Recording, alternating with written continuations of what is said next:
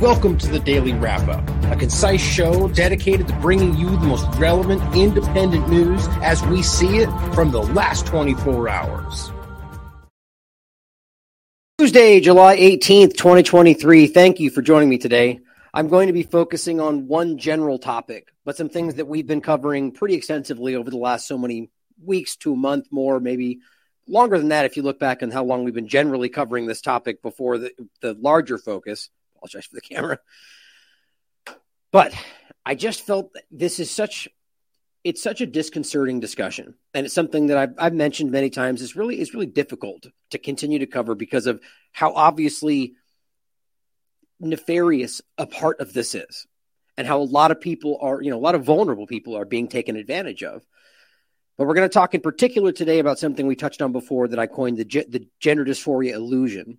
But I'm going to really go further on that today in regard to the contradiction that's there that really needs to be the only focus today, in the transgender conversation is the part we're going to start with the gender dysphoria contradiction and how vivid that is right on the surface of the conversation, which at the very least shows you that there's even a divide between the community and what the doctors are doing and what the medical establishment is doing and then being very weird and shady and quiet about it. And I'm not talking about some back alley clinic. I'm talking about major hospitals. It's a really disconcerting discussion, but then we're going to talk about the only other part today that we're going to discuss is the idea of whether or not there are sexual predators or really just predators in general that are using this movement, this discussion, this political fervor to hide their abuse, to avoid accountability, to avoid jail time. And that doesn't in any way mean that every person that is trans is part of that problem or that's even necessarily mostly in this community. But we're going to go over the facts today, and I'll show you what the facts show, and you can decide for yourself. I've made my opinion clear before. The point here is whether or not there are predators, let's say, deciding to transition or even just dressing up like a woman or vice versa in order to be closer to the proclivity of their choice, or however you want to frame it, whether we're talking about just women they want to abuse or children that they're seeking, and I'm talking about predators, not trans people here. And even if that does overlap in the conversation, and we really need the point is, yes, without question, that's happening. And we've proven this, but I want to make this very clear to people how aggressively obvious this is and why then it's being so quickly pushed under the rug. Actually, some pretty big examples that we've already covered. The entire community and all the Western corporate media came out and said, no, it was a hoax. They're lying. It's all transphobia. Turns out the person is a pedophile and has gotten arrested for more of the same thing since. And the entire Antifa came out and protested to defend this person. And that person called this a hoax. It wasn't. The person's in jail now. And the point is that the people that were abused, not only did they have to get abused, but then they got called bigots after being abused. And we're talking about children in some cases here. One of the children that was abused in that circumstance was a young child, a young girl this person exposed themselves to this girl. That's what actually happened. And then when they went crying to people, traumatized, they called them a bigot because, well, that's actually a woman and you're wrong. Now, how is that possible? Because just like any of these conversations, politics got involved. Not just that we care about people, but somebody who doesn't really care about even the trans movement decided to use that for their own ends. And it's maybe not one person, but that's what's happening here. And it's really very uncomfortable. But we're going to start today on the gender dysphoria part of it. But I wanted to say one more thing, too, is that you know how I do this show and how I work. I think I go after what I think is important.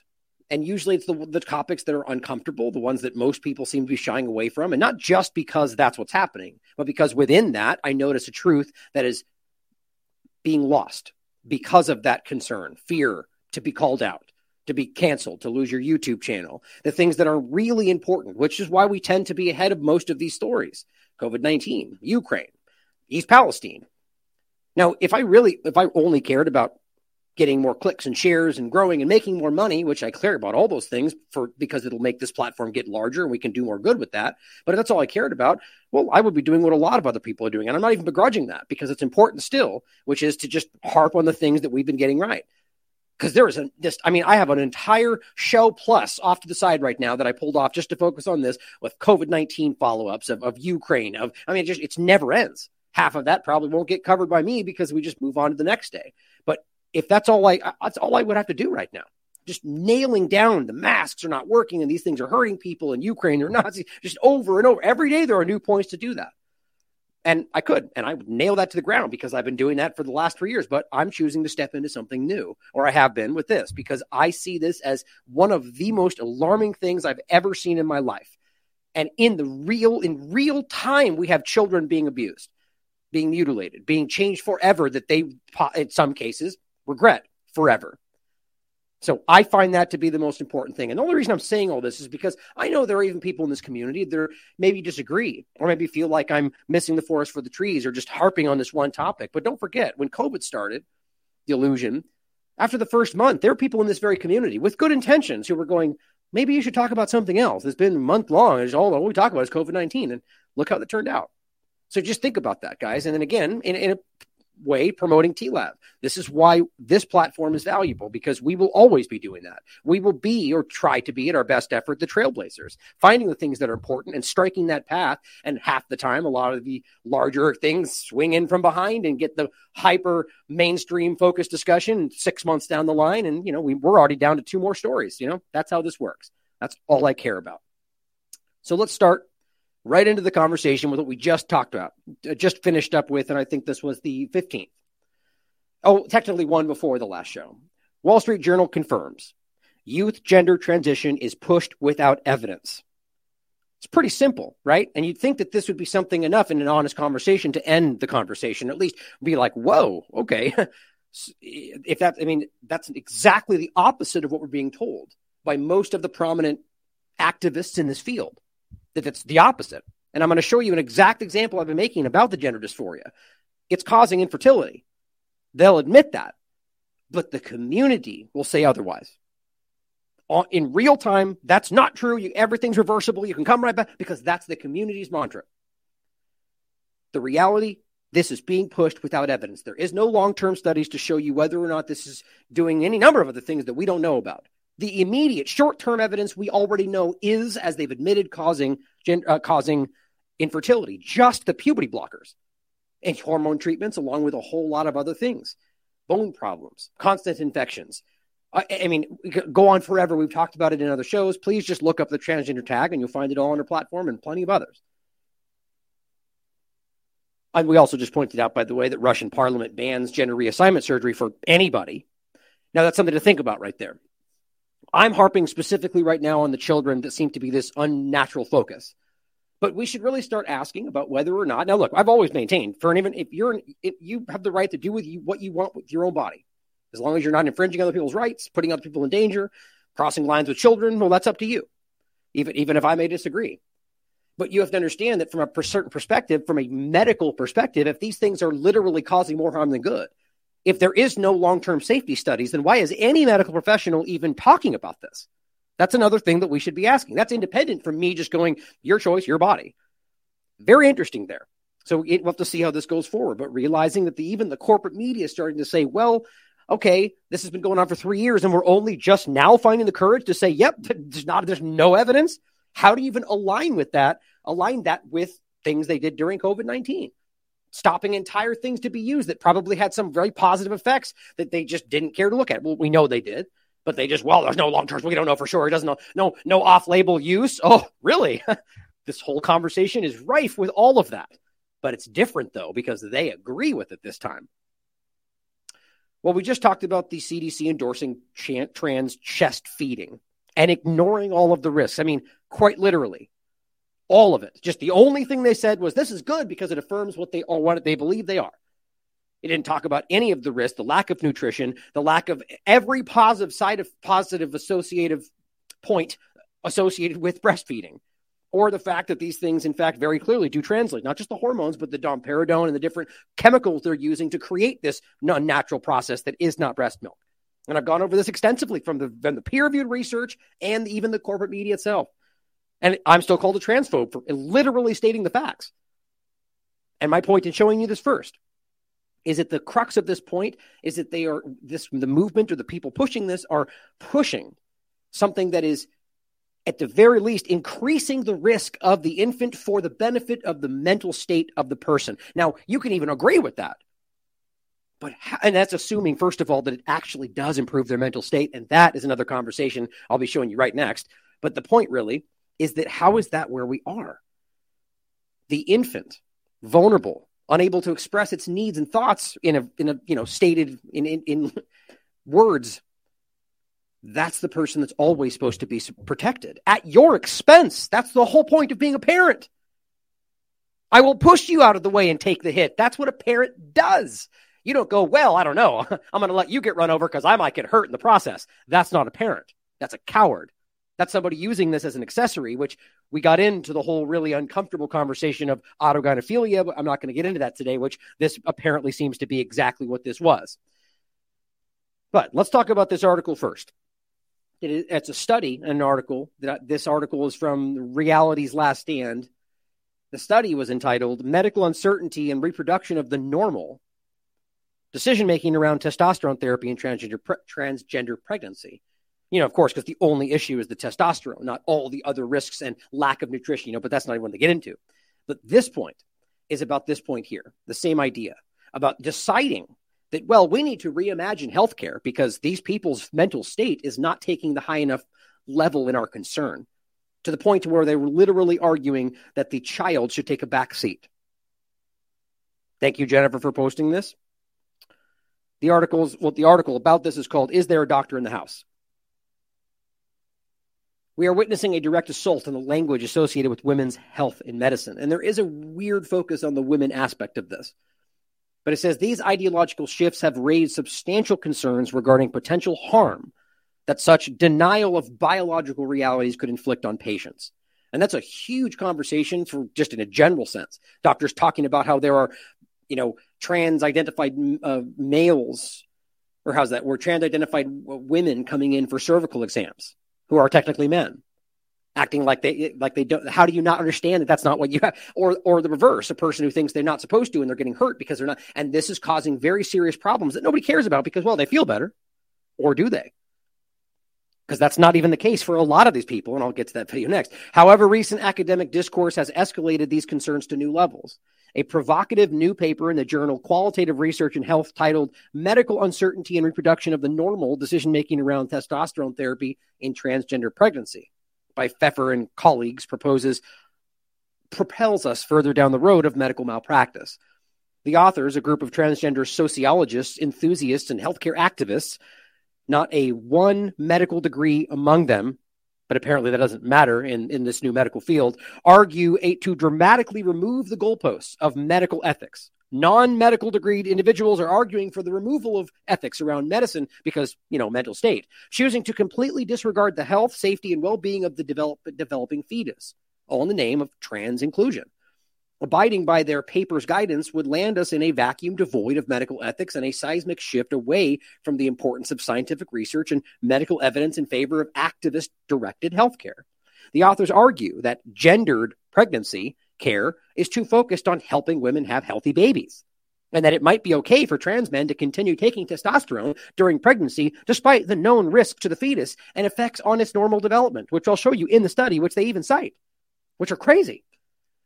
The desire for normal fetal outcomes, according to the authors, in this case, what we're actually talking about is healthy children, is rooted in a problematic desire, quote, to protect their offspring from becoming anything other than normal and reflect historical and ongoing social practices for creating ideal and normative bodies. Right, as if having some kind of issue, whether it's autistic or some kind of developmental disorder, that's somehow just because we're being, bigoted? No, the idea is that the lack of safety and the lack of concern for it can end up causing problems that you can end up loving just the same, but problems nonetheless.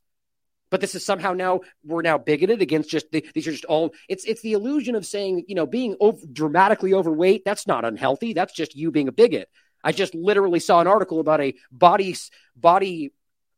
what was it called? What do they call themselves? I just saw it.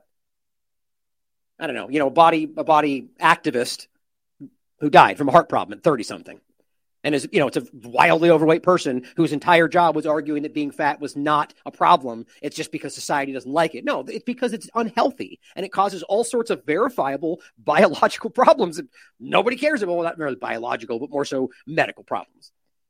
But that doesn't matter, though, because the narrative has become that you're a bigot if you don't like them. And it's only because you hate fat people. Well, I don't want to sleep with a fat woman. That's just my personal opinion. But don't I have a right to say that? I thought everybody's opinions and feelings mattered. Oh, except not yours, though. Right? It's just there's this weird box around certain people's opinions that just kind of get, well, you're the bad one, though. But over here, we're inclusive of everybody, but not you. Well, that's not really inclusive, though, is it? The problem here is that you are weighing the personal desire for this person to feel like a woman at the expense of the child. I just don't even know how anybody sees that as anything other than selfish. The authors of the article strive to underscore, well, and then one more point, actually. So the idea here, the real crux of the point, is that they're essentially saying, and this is them reframing it, I'll actually show you the study in 1 second, but they're essentially saying in the article, which is what they're saying, she characterizes it very well right there, which is that they're saying, well, we will keep giving testosterone because this person wants to continue to feel like whatever that's making them feel like. And that then may cause developmental problems, but that's okay because that's just a normal thing. And if they come out with some kind of mental problem, well, you're a bigot for thinking that's any different than everybody else. Well, no, you caused that by being selfish, by not allowing this to stop, knowing that might cause the problem. That you're just inverting the reality to make it seem like we're bigots for not being okay with you hurting your baby. That's wild. The authors of the article strive to underscore the prevailing power dynamic and expertise discrepancy between medical professionals and their pregnant patients. They also highlight lack of training on trans pregnancy care.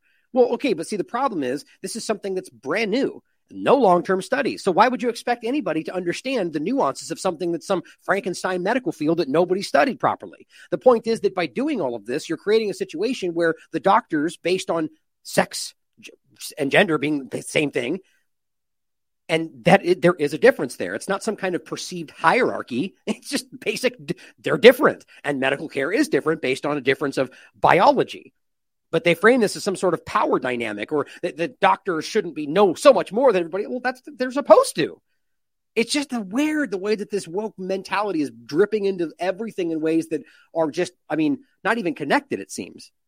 They also highlight lack of training on trans pregnancy and the failure of the current precautionary approach within a highly gendered space of pregnancy care. However, conspicuously absent is any robust, concrete data to substantiate their claims. Shocking. That's how this tends to work. Well, they're trans, so they know. Well, that's not evidence. That's not science-based anything. That is people saying what they believe to be the truth, which is what you're essentially saying is reality now, that you decide. But the other side, we're talking about science and medical establishment. We can question all that. We should. But you don't just go, I disagree because. You can for you personally, but the idea is that this is not some alternative-based scientific body of work that says, no, here's the evidence that says being fat's completely healthy. That's not what we're talking about. They just decide otherwise. And they just go, you're wrong, which is, they're kind of taking a note out of the government book, aren't they?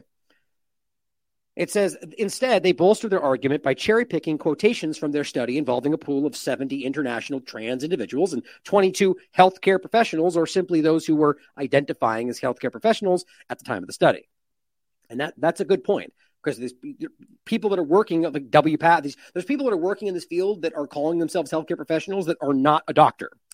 Before continuing, we must point out the obvious flaw in the article. Pregnancy care isn't gendered. It's sexed, which quite frankly, I don't think they're different. Only the biologically fertile human females of our species possess the physical attributes necessary for pregnancy and childbirth. Simple biology. Yeah, and you know why they also know that's a biological reality? Because they change their bodies to be able to try to do it. So you clearly also know that, and it just seems like something that you don't want to say. But I think it's important to realize, and I'll go to the study here, that this is about trying to alter our understanding of what's right and reframe this as how is it like, think of it like this. If the father one day, a totally straight man, decided to argue that he wanted to, what's a good example? Just did something that was at the direct expense of the child, so he felt better that day. Do you think anybody would be okay with that? A white male? I guarantee I'd be in jail today. Why is it different? I don't even think I need to explain that. Here's just a couple of excerpts, and you should read this whole thing. It's quite alarming, that I think are pretty crazy. In this context of medical ambiguity and uncertainty in the hyper-gendered context of pregnancy and lactation care, again, it's just, we just went over that too. That just chest feeding is the same point. Both healthcare providers and trans patients engaged in precautionary approaches that prioritize potential fetal and infant health and well-being over adult trans patient health and well-being in the present. Yeah, that's called being a parent. That the child is most important at your expense, no matter what. If you don't want to be a parent, then don't take on that responsibility. You see, this is what starts to show you it's more of an accessory to some of these people. And that's not okay for me. I mean, the idea of the lactation part's the same way. They pointed all these studies, and all they really show in the study is that the person felt better. They don't even begin to ask whether it's healthy or safe. How is that possible? It says healthcare providers also work to dispense healthcare recommendations and edicts in ways that reestablish or establish their expertise and authority. These precautionary and expertise authority or establishing approaches had the result of shoring up social constructions around binary conceptualizations of sex and sex hormones, and was driven in their explanations by a focus on attempting to reproduce normative body in peoples. Like, if you really, to break that down is wildly confusing.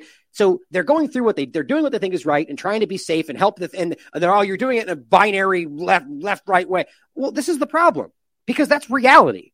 You don't just get to, this is the problem with just deciding one day that this is, and then arguing that the doctor doing things that are arguably in your best interest should practice medicine in the way that you feel is gender fluid. I mean, this is lunacy. You're doing things that are dangerous because it makes you feel better, including your own treatment or treatment to others. It says it is imperative when examining processes whereby trans people make decisions that weigh their own mental health and well-being against the potential health and well-being of their offspring. So this is as clear as it gets. There should be obviously the person's health matters. Nobody's saying otherwise. But it's the same point we said before, why pregnant women remove medications before they start breastfeeding. And those half the time are something they need. But the argument is, if it's not immediately life-threatening and you think and you can deal with it, then you should stop. So you can feed and come back. Obviously, if it's life-threatening, well, that's quite a bit different. But again, in the context of even, say, if a car's coming and you push the child out of the way, that is life-threatening. And every parent who cares would do that. Any parent right now that says they wouldn't jump and save their child in face of death is not a parent, in my opinion. Now, you could disagree with that. But the point is that they're basically saying that they should at least consider their personal mental well-being and not versus the child's well-being, versus the child's health. Importantly, these processes do not occur within a social vacuum. As Shutter notes, quote, underpinning trans medicine is the inescapable fact that providers are working within gender-specific medicine. Gender normative expression becomes a lens through which providers make distinctions of good, bad patients. As such, part of being a good pregnant or breastfeeding patient as a trans person is suspending use of testosterone. See, this is so ridiculous. This has nothing to do with trans or not, just because only trans people are taking, that's not even true. There's examples where there are non-trans people taking testosterone. So the point is about whether it's safe for the baby. See, again, it's inherent in the very conversation that it's selfish. You're thinking about you in all the context as opposed to the child. The point is not about whether this is gender normative things being forced on you. It's because it's safe or not for the child. End of conversation. It says in suspending use, and even it may involve significant negative consequences for its own health. Yep, that's called being a parent. Grow up and take the responsibility, or don't have a child. The logics guiding current medical advice around precautionary testosterone cessation, stopping using it in pregnancy, involve potentially troubling assessments of the sorts of risk testosterone exposure in the prenatal and postpartum environments may pose for later child and adult development. So get this, even as they argue that it's somehow, it might be worth it to maintain this so you feel better or you have better sanity. By the way, really quickly, we have a huge storm passing through right now. So if I lose power, that would be frustrating. I hope not. I'll be back. But it says, namely, potentially, and this is what using this testosterone during this process could do. Heightened likelihoods of autism, obesity, intersex conditions. Look at that. What I literally just say. That you're and Dr. Peter McCullough said the same thing, that you're giving the testosterone through breast milk or even just through other processes, and that's also leading to more potential gender dysphoria, and the whole thing continues to spiral and grow. That's interesting. But being lesbian or trans, I mean, it says it right there. In this way, precautionary practices of protecting the offspring of trans people become, paradoxically, a method of social control through safeguarding against reproduction of some of the very characteristics held by these people. Think about what they're saying right there. So now as a byproduct, we're like almost as if they're going, yeah, we're kind of doing this on purpose. So if you stop me from doing it, that means you're stopping me from potentially having a trans child. That's maybe one of the many different potential or mental disorder or autism or, I mean, any number of things. I mean, it's unbelievable that the idea is that now this is somehow a retroactive way to stop trans people from happening, even though this never started until trans people made this the case. I mean, there's no logic to any of this. It's just you're perpetually the victim, despite being the White House. I mean, it doesn't even matter. The point is, it's always a victim mentality, regardless of whether that's actually what's happening. Even with your own child, apparently, even with the medical establishment. It also, which by the way, is pulling out every stop for that entire community right now. It also raises the specter of panoptics of the womb and epistem. What is that one? Epistemic injustice, as is simultaneously reflects evaluation of the epistemic authority. What is that? Oh, that's weird. It didn't even pop up. Anyway, medical professionals and erosion of the epistemic. Epistemic. That's an interesting word. What is that in the chat? Let me know. Privilege of trans gestation parents. Now, the main point for me was right there, what I had highlighted. I just can't believe that. It's what we've been saying. And what's interesting, if I go out later and say that testosterone treatments in these women are leading to gender dysphoria or leading to, they'll call you a conspiracy theorist. It's like at the same time, the study promoting what they're doing is going, you're stopping us from turning these people to trans, possibly.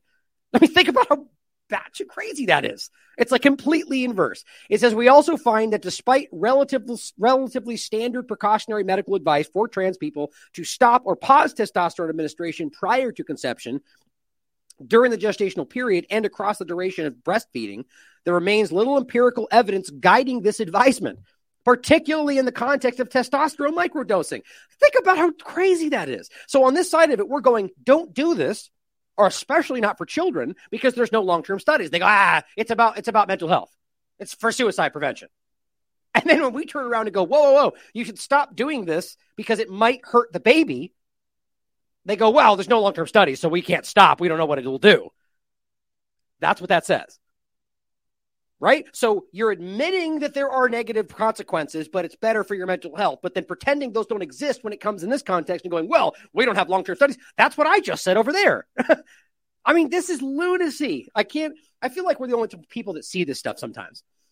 It blows my mind. Much of trans medicine has been built on the assumption of binary genders. Trans people's understandings of themselves and bodies have become more fluid, and cross-gender transitioning is not always the ultimate goal.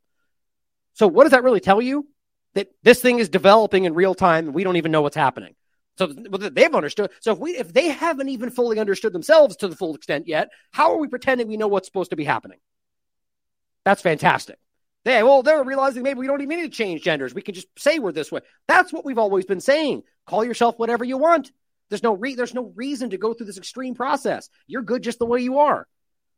It says, indeed, future medical research might approach continuation of testosterone during pregnancy amongst trans people, not as a binary yes-no question or a topic to approach for the purposes of developing a one-size-fits-all medical standardization, but one that investigates the potential impacts of continuing various doses of testosterone across pregnancy. Gee, you don't say, maybe we should test and make sure if it's safe. And I mean, but that's a side note. The bottom line is very clear. It really blew me away when I read that. Now, here is Scott Nugent, who, as he calls himself, the accidental star of What is a Woman, and he is doing a great job. I guess, I don't know what he calls himself at this point. I think he was a lesbian, right? But I think now he's calls himself Scott, so I'm guessing he's a man. I mean, it doesn't, at this point, this is why I've always said, like, here's an interesting point to make right here. So he is somebody who I believe is standing up and doing what's right, exposing what this is. Now, wouldn't you argue that you should respect what he wants to be called? Right? So why don't we do that for anybody? Unless we're being forced. And this is what I've been saying from the beginning. There should have been no reason why somebody just goes out, call me this. Okay, whatever. I don't care. That shows you some kind of an internal issue for people with the idea of even just gay stuff or, there's an issue there for some people. And it's your right to think what you want. But it started for me with Chelsea Manning. Remember this? And people were going, it's really a man. I was like, well, okay, fine. I agree. I just don't care. I think Chelsea did good stuff. And so I respect, all right? You get my point? So in this case, I think it's interesting because I think people that are attacking this, and for right reasons, see Scott on the side of what we're doing. So why would you go out of your way to not call him? You see what I'm saying? Like, it's just interesting. It just comes down to a respect factor for you as a person, not for everybody else. Now, back to this point. I think Scott, so I'm guessing but the point is that he's on this interview, and I mean, he's been nailing this down, man. Like, just going around talking to people that are trying to make him look crazy, and just the point is that he knows what he's talking about. He's done the research, and he's dealing with half of it, and so he breaks down these studies, many of which we've already shown on the show. And one of these things they do is they state this line, this classic lie: better an alive daughter than a kid than a what was it? No, it was something like better than a dead son, better a live daughter than a dead son, or whatever that narrative is. Like that they let them trans, it'll stop their suicide. That's not even technically true. The stats are not clear on that.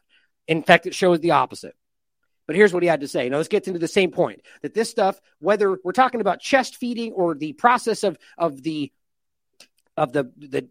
pregnancy, it goes even further than that, right? Because that's important. And it shows you that they're framing this, the mental health of these people are more important than the safety of their child. I mean, children got taken away for less 20 years ago, right? But it's also everything else. It's also the idea that puberty blockers are harming kids and people that take them that are adults, as well as hormone treatments. This is all Frankenstein science right now for everybody. So children absolutely need to be taken off the table for this entire conversation. And yet, it's going even harder. Welcome back to the program. We are joined by Scott Nugent. Scott, I just want to jump right in. You have been speaking out against medical transitioning. Sorry, I want to say one point. I forgot to say it before we started. I notice a tactic like that, and I think that's a good indication. Like, you don't just go, "Hey, Scott, okay, let's get right to it." You just jump. You don't even let him say hello or hi. How are you doing? That's a sign of disrespect. I just think I want to point that out because you can. Not that you're not going to be able to tell that right away, but that's just a petty, catty kind of a thing to do. Welcome back to the program. We are joined by Scott Nugent. Scott, I just want to jump right in. You have been speaking out against medical transitioning for minors. You are somebody who has experienced that yourself. However, one thing that we haven't been able to figure out is why you are opposed to banning trans women in sports. Why do you not want trans women to compete in sports? Well, in 1973, we had the law passed that basically, women could compete against other women, and we did that so that self-esteem of women could be lifted, and we kind of excluded males from that category. Now, trans women are biological males who create an illusion of a woman. They are not women, so they shouldn't be in sports. So you're saying that trans women don't exist, that they are not, trans women should not have any rights. Is that what you're saying? Can you believe that? Here we go, another Jordan Peterson interview. So what you're saying is, no, not even remotely. Did you just grab that off the wall? Like, no rights? I mean, what the fuck? These people are ridiculous. I'm surprised he kept his composure. I would have laughed about that. But the point is that he said a biological reality. They can disagree with that, but it really comes down to the testosterone, right? In regard to because even women transitioning, taking testosterone, are not going to have the level, the advantage over a natural, normally leveled testosterone man. But and the point is, that's why men in most cases that's why you can clearly see a general difference. There are some women that can beat some men, right? But the point is, in a general sense, we all know this. Most men can outperform a woman in athletics in most ways. That's not anything bigoted. It's just a basic biological reality. That's why there are women's basketball and men's basketball and so on. But the point is that when women take the testosterone in regard to their treatments, well, that gives them an advantage. And by God, we are seeing that pretty much literally everywhere. I mean, I can't stop seeing these examples of people that you can prove had like ridiculously low times and then went right over and just took first place. And you can even prove that they were slower, that they gained weight. I just talked about one. I mean, how are we not? I mean, we are. The point is, we all see that. We all do. But just recalibrate. So you're taking all the rights away? I mean, what rights do they not have? I mean, it's just the most ridiculous argument ever to say that some new thing that we argue we should all demand that you don't give to us, even though it was never there to begin with, is somehow you removing my rights. Or you're killing kids by removing something that was never there to begin with. I mean, this is lunacy. And there's a level of politics that is driving this. Otherwise, I don't think this would exist. That trans women don't exist, that they are not, trans women should not have any rights. Is that what you're saying? What I'm saying is that biological women should be able to compete with other biological women in a competition that makes it fair. Trans women are men, that's what I'm saying. trans women are biological men. Well, what about a boy who believes that he was born in the wrong body? Do you want him to commit suicide? Would you rather have... You can just see that these were couch statements. It didn't even matter what he said, right? A son commit suicide or have a daughter that lives? Why are you opposed to this type of medication and medical practice that can help stave off suicide for so many young people? Wow, that was a big mouthful, wasn't it? Well, let's start here. No child is born in the wrong body, first of all. And better an alive daughter than a dead son is actually wrong. There's only one long-term study that has ever held up the test of time, 7 that said it was beneficial for kids. All of those studies have been either retracted or modified with oops, doesn't help anything, or not enough time, not enough participants. The one long-term study that has lasted the test of time from 1973 to 2003, done in Sweden, followed 326 transgender adults, found that these kids are going to be more suicidal after. So my question is, why are you... Which, by the way, still goes down as a trans suicide. Don't forget that point. Even if it was because they went through this process and state that publicly, that goes down as a trans suicide, and then it gets reported as how many trans are committing suicide because they're being picked on or whatever the framing is, which is certainly to some, but think about how dishonest that is. You can't okay with taking kids that are suicidal. Adults found that these kids are going to be more suicidal after. So my question is, why are you okay with taking kids that are suicidal? So you're okay, Scott. You are okay with children committing suicide. I'm not done. No, what I'm saying is that I'm not okay with these kids committing suicide, but these kids will be more suicidal after they medical transition because you are spreading things that are not true. All right, Scott, that's all the time we have for now. All right, let's move on because I just lost that battle. You know, it's like, and he's right, scientifically proven. But of course, that could change, right? I should say more so scientifically established in the peer-reviewed body of evidence, right? And what's interesting, though, is that you can go through all of this and see exactly that. And the people pushing this narrative, like her first statement about taking their rights away. I mean, that didn't apply to basically anything he was saying. It just basically is couch statements that would you rather have a live son than a dead, whatever. It's just these things you keep hearing, and it's independent of the data. Billy Bragg points something out that I just want to read. I agree with this. It says, no child is born in the wrong body. No kid. Well, you could argue this, you could dispute that. Right. But trans being a mental, you just believe you call yourself what you want. But either way, she's saying no child is born in the wrong body. No kid is trans. What they are, and I agree really strongly with this. To some degree, I think mostly this is what's happening right now, which is why we've seen the numbers explode over the last 4 years and why we have people in this community, doctors at WPATH telling us they've got, or the whistleblower we talked about, telling you they got clusters of teenage girls and their friends groups coming in all together deciding we're all trans. Or you got celebrities, they got 3 kids, they're all trans. Like mathematically, that's ridiculously impossible. But it's because it's politics and social contagion and pressure, and it's the fad right now. And most of them don't realize that these things are irreversible when they get into the actual treatments. They just think it's okay, and we want to present that as something that's positive because it's irreversible, right? Come right back tomorrow. A lot of these ignorant, famous people actually think that. But it says what they are is highly susceptible, highly suggestible, and extremely vulnerable. That's most every child. Children have no frame of reference. They don't know adults are smugly patting themselves on the back internally for being so progressive. They don't know it's all a great affirming pretense. They believe you. The child believes they are faulty, that they were born wrong, that they need fixing. Think about how gross that is. The child believes they like the wrong things. Now, there's inherently a blasphemous concept here. You're straight up saying that God made a mistake, apparently, or that God planned for you to have a surgery that had to be forced through and malpractice medically. Like, just think about how broken this is. You were made correctly. However you want to call yourself, you are who you are, and that's okay. The child believes they like the wrong things, that they have the wrong mannerisms, are wrong to be who they are and want the things that they do. The child believes they can change sex, that they will become the other sex in all ways and means. They do not comprehend forever. They do not predict their own changing moods. And so they give away things they do not even yet understand. The child is ushered into a pathway of lifelong medicalization, of elective and medically unnecessary surgeries generously described as experimental, of difficult and life-limiting complications, of always chasing something that can never be achieved. The child is told anyone who does not play along hates you. Anyone who does not pretend wants you dead. And that if they do not follow this extreme medical pathway, then the only other option is for them is death at their own hand. And those who what was that again? Convert. Oh, that's right. So so basically those who convert the new faith of gender identity or convert them into it dare to say those indoctrinated children have consented. So that's the same concept as a cult of saying, because, well, they're here, right? Well, children, I thought what we always understood aren't able to consent, but not here.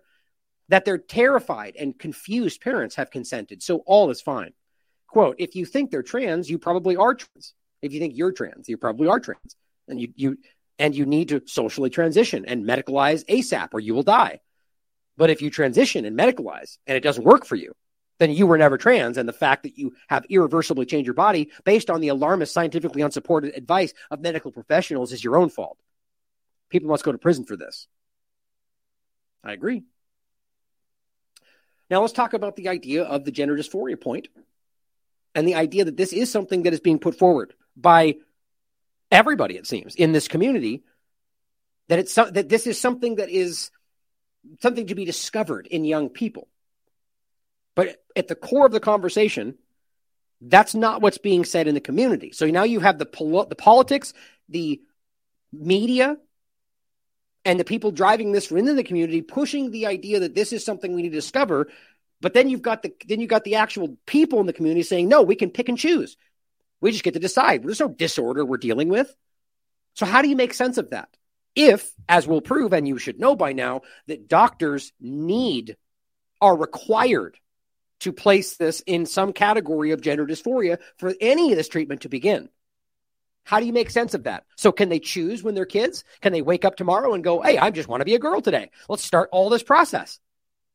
Well, they can't actually, because the doctor has to literally diagnose them with gender dysphoria. So how do we make sense of that? How is there not a medical malpractice happening or a medical deception taking place if the community doesn't even agree with what is necessary for the treatment they say they deserve? Make sense of that. We'll break this down right now. Gays Against Groomers points out, which I had an interview set with them and they just canceled last minute, and then now they won't respond to me. So who knows?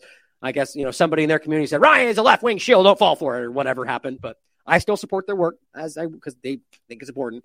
You're a frequent reminder that multiple gender clinics in North Carolina diagnose and treat toddlers with gender dysphoria starting at age 2. Now understand, this doesn't necessarily mean surgery, but we have proven that's happened. It's shockingly young ages. But in puberty blockers, we have proven have started at things like 3, 4, and 5.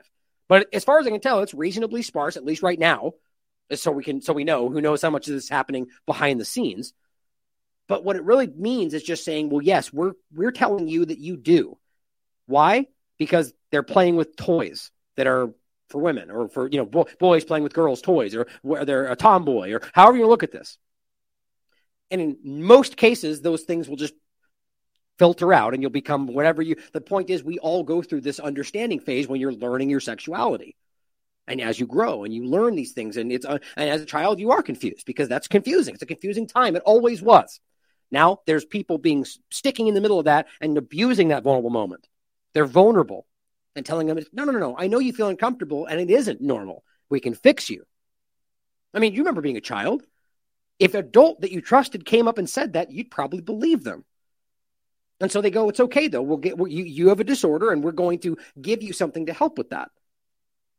And that causes infertility. We wish we were joking. It says there's no such thing as transgender toddlers.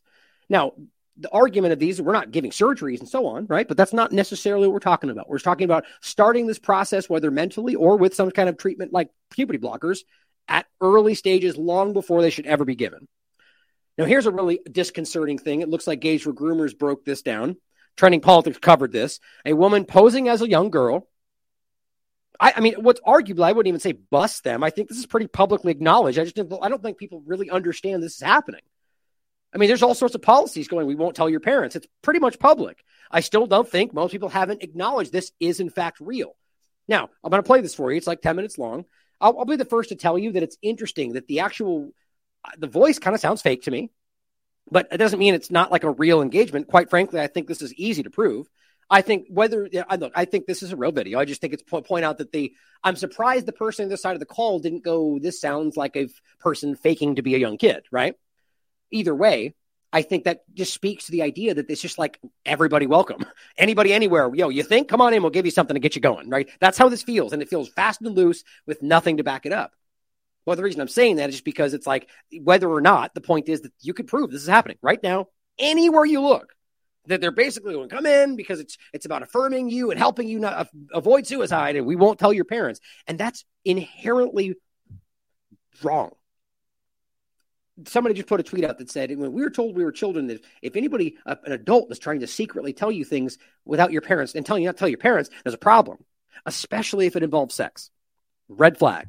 But everything's out the window now, and that's where we're going to finish today, with the idea that there is undeniably an entire aspect of this that are predators stepping into this to abuse people under the cover of the movement that is doing just that for them.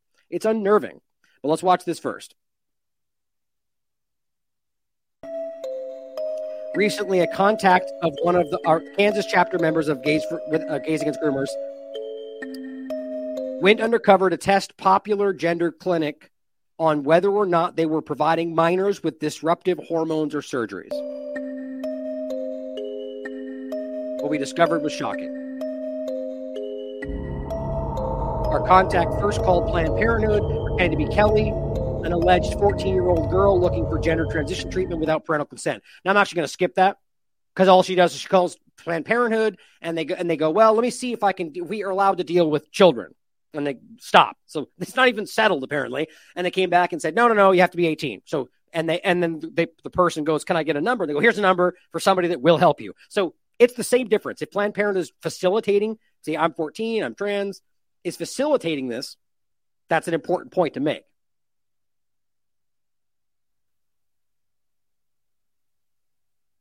But we help underage patients receive the care they need. Oh, wait, no, this is past it. Hold on.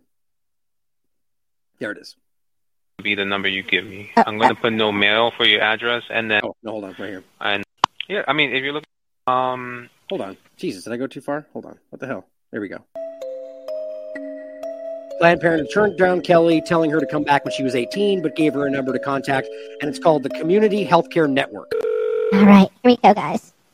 Right? See my point? The voice doesn't sound like, is this real? Good afternoon. Thank you for calling Community Healthcare Network. My name is Brian. How can I help? Hello. My name is Kelly. I just called the Planned Parenthood. Also, the one thought I had, too, is that, quite honestly, one thing we keep noticing is that people taking these different hormones, their voices get all kind of up and down. And so maybe he's just assuming maybe this is just a person that took something. I don't know. Like, it kind of, it seems logical to me that with all the flags and the person which you'll hear going, I'm scared, I don't know about this, and they still kind of drive them into coming in, it just seems like there's just no holds barred. It's anybody, anywhere, you're all coming, and I think that's what's being exposed with a lot of this. And they gave me your number, and they said how they couldn't possibly help me because I'm underage, but I came out to my parents as trans, and they freaked out and said that they wouldn't help me in any way possible. And I was wondering if you guys could help. Of course, but what is it that you're in need of? Just any, I'm not really sure. I'm only 14. And I'm trans. I don't feel like I'm in the body that I'm supposed to be in. And I told my parents this, and they freaked out and yelled at me. So I'm just seeking any kind of help I could get. But, okay, let's backtrack a little bit. If you're looking for like a primary care provider and then like looking for like treatment, like hormonal therapy, we can do that. Mental health services, we also offer that. When you said Planned Parenthood, I'm sort of thinking along the lines of termination, but I don't know if that's what you're looking for. No. One of my friends told me that Planned Parenthood helped, but they said they couldn't because I was too young. And Planned Parenthood gave me this number. Just in the interest of time, I'm going to kind of jump ahead really quickly. But so you guys, the bottom line is that the person very clearly was like, you're 14. My parents don't want this. The kid, hypothetical kid, reiterated that like 5 times. My parents don't want this to happen. I want to hide this from them. And that's where it gets really uncomfortable, where they're just like, just over and over, like, we'll hide this. We'll put it under a certain category. But can I call back later? Yeah, most definitely. I still want to put you. Okay, I found it. So the soonest appointment that I have is August 31st with Dr. Carmichael. This appointment would be Thursday at 9:40. Okay. Hold on. And I do agree the voice is pretty weird, but it appears to be completely legitimate as far best I can tell. Let me just make a test account to put a placeholder, and then since I have to just put a lot of labels on your chart, just give me one moment. Okay. I'm going to skip the part. Johnson? Okay. Mm-hmm. Johnson has an H in it, right? Yeah, Jay. Hold on. And you're sure my mom There won't we go. That's be right here. afraid? Okay, just give me one moment. Not finding anything. Hold on. And you're sure my mom won't find out? Yeah. Now, Code Cindy is when we have to put labels on your chart. So as soon as I make this chart, it's going to be contact by phone only, and then it's just going to be the number you give me. It's called a Code Cindy. And I think that's just the crux of the point. So they label everything Code Cindy. They do everything differently. They go out of their way. If anybody calls that is not them from a certain number, they have to verify certain information. If they don't, they just hang up. I mean, it's just their entire business is centered around the idea. Like, it's not like this is just some casual thing. Like, we'll do our best to keep your privacy. This is like, there's like protocols for how to make sure parents don't know. How is that even possible if this isn't? I mean, look at how early this is. How did this already happen? It starts like this, guys, and there's something inherently wrong with all of this. It really is uncomfortable at the core. And again, you can read more about it. The Trending Politics broke it all down. As they wrote, it's happening all over the country. And they're skipping right past any kind of consent. Well, at what point did 14-year-old people be able to consent to anything? It's unbelievable. Now, here's where you get in. This is what I showed you before. Here's Matt Walsh has a big thread on this. And this is Ari Groner you're going to listen to, a licensed clinical social worker who educates doctors.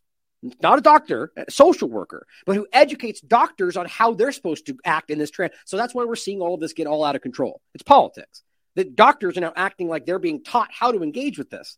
At a recent training session, they explain how they just write whatever they need because, well, I'm not a gatekeeper. Right. So they're telling doctors, just write down whatever gender dysphoria because they need help, even if they don't say that's what they're dealing with. This is where we get into the obvious problem here. We sort of will go again into understanding that I'm not going to be a gatekeeper. I'm not going to be a person that's going to stop them from accessing care. I'm not there to determine if they're trans enough. I'm going to write them this letter. Right. So because they asked for it. Don't miss the reality here. It's like, well, the whole point is this is what it's supposed to be. You're supposed to find out whether or not this is necessary, but that's not what they're doing because the real point from the community and even the teachers telling children is that you just get to pick. Why would they have to put any barriers if you just get to wake up one day and decide? But you see, the barrier is there. So they have to go, well, just write down gender dysphoria. They know this. The community knows this. The politics knows this. The media, they know this. And yet we're still doing this. And we pointed out we're somehow bigoted. How do you make sense of that unless there's a problem here? He writes, Groner was referring to WPATH. This is the group we keep pointing out, this is the standards of care, which major hospitals follow. They require that trans patients obtain a letter before undergoing surgeries, right? And they have to write down gender dysphoria on this recommendation. But Groner tells her audience to treat the letters as a persuasive essay and to just green light even suicidal patients. Why? Well, because of the argument that they're suicidal because they need this, not because they already have problems, and this will only exacerbate something that they're already dealing with. History that might be helpful to sort of showing the necessity. So if, let's say, a client has a psych history that includes like suicidal ideation or a suicide attempt, and you can connect it to the gender dysphoria, that actually can be sort of a positive, persuasive essay piece. And I'll talk about that in a little bit because you can kind of show what this is so necessary, right? How could you possibly know why they were suicidal? Right? I mean, you could argue that they'll say that, but like this is something that's new to most people. So this idea that let's say they've been suicidal for years. And they felt like, oh, maybe this will help me. The idea is that if they already have these suicidal issues, there's clearly something going on. And to just assume that this will solve it is exactly what we're seeing everywhere. That's why the whistleblower we read to you earlier in a previous show told you that they were funneling in people from their psychiatric unit, people with ADHD, with bipolar disorder, schizophrenia, none of which even argued that they had gender dysphoria, but they swore up and down that this treatment would save them. And it didn't. And she's on the record. So it's either profiteering or something much darker. And so it doesn't matter, though. None of this matters. Well, this is how this is impacting this person's life, and this is why this procedure is necessary and needed. I have found that when I frame it in we're going to kind of use this as a persuasive essay, and we're going to really, kind of stick it to them, there's a little bit more fun with it in the way we even use language. So I found that to kind of be helpful with clients. All right. So the point is, we'll write down whatever they need. If they say they're a trans man, then we'll write down gender dysphoria, even if they aggressively tell me that's not true. And in many cases, they'll even tell them, don't worry, we'll just write it down so you get what you want. It's all very easy to prove. And somehow we're the wrong ones for pointing this out. Well, don't forget WPATH, the World Professional Association for Transgender Health. This is on 2022 in June from the Associated Press. They're talking about the guidelines for children. That's not the point of the article for me, though. The point for me is that they have experts in this very place, as you've all seen more than once. Dr. Marcy Bowers, the Transgender Health Group's president-elect, has raised her concerns about hasty treatment for children. I mean, how is that possible? That we're literally pushing this on children as the very group they're citing for the reason they're doing it are going, whoa, we're not even giving them the treatment they need. We're not giving them counseling, which should be happening no matter what first. It's not, though. They're skipping right over that. These are multiple critics. Psychologist Erica Anderson actually resigned her post from this group. It still works there, but just resigned from the board because she's trying to show that she's not okay with this. She voiced concerns about sloppy treatment for kids without adequate counseling. There's 3 people in this group that have spoken up and said, we're doing this without treatment. We're skipping right past treatment. It's not working. We're being sloppy. It's hasty. And yet nothing stops. This pediatrician raised concerns about the increasing number of youngsters who are getting treatment. She said too many in the field are jumping the gun. Associated Press, but we're all bigots though, right? I've shown you this more than once. Here's another one. Groner explains that insurance companies just won't pay for these surgeries unless they put gender dysphoria, right? So they just go, write it in. We're using that diagnosis to ensure they get what we think they need. So it's just an illusory point. It is illusion. It is a contradiction because they don't think they have it. And you may argue they do, but that's not what you're saying even. You're going, well, they just need this help because it's just what transgenderism is. The gender dysphoria part is the medical establishment still trying to catch up with what we are naturally. That's actually what's being pushed right now. Now, you can agree with that, but then you must acknowledge that right now they're all breaking the law. But that doesn't matter, apparently, to anybody. And who's asking us to write these letters? So oftentimes we're being asked by surgeons or physicians, but in reality, it's really for the insurance companies. That's what the letters are really for. And I think that's important for us to keep in mind. Why? Liability. Because they know that if they get this, their ass is covered. They'll say, well, they said, right? Shows you something right there. We have to use the DSM in our letters for insurance company. So I'm not going to spend a lot of time on this. As y'all can tell, I'm not like the biggest DSM fan. So right. So even the person training these doctors is the one arguing, I'm not a fan of what? The entire crux of the argument. The only thing we're saying we're dealing with, that they're dealing with gender dysphoria and that's how we treat them. I'm not a big fan of that. So how is that even possible? Because this is an illusion, because we're being misled by everybody. I just think it's important to highlight because of this requirement.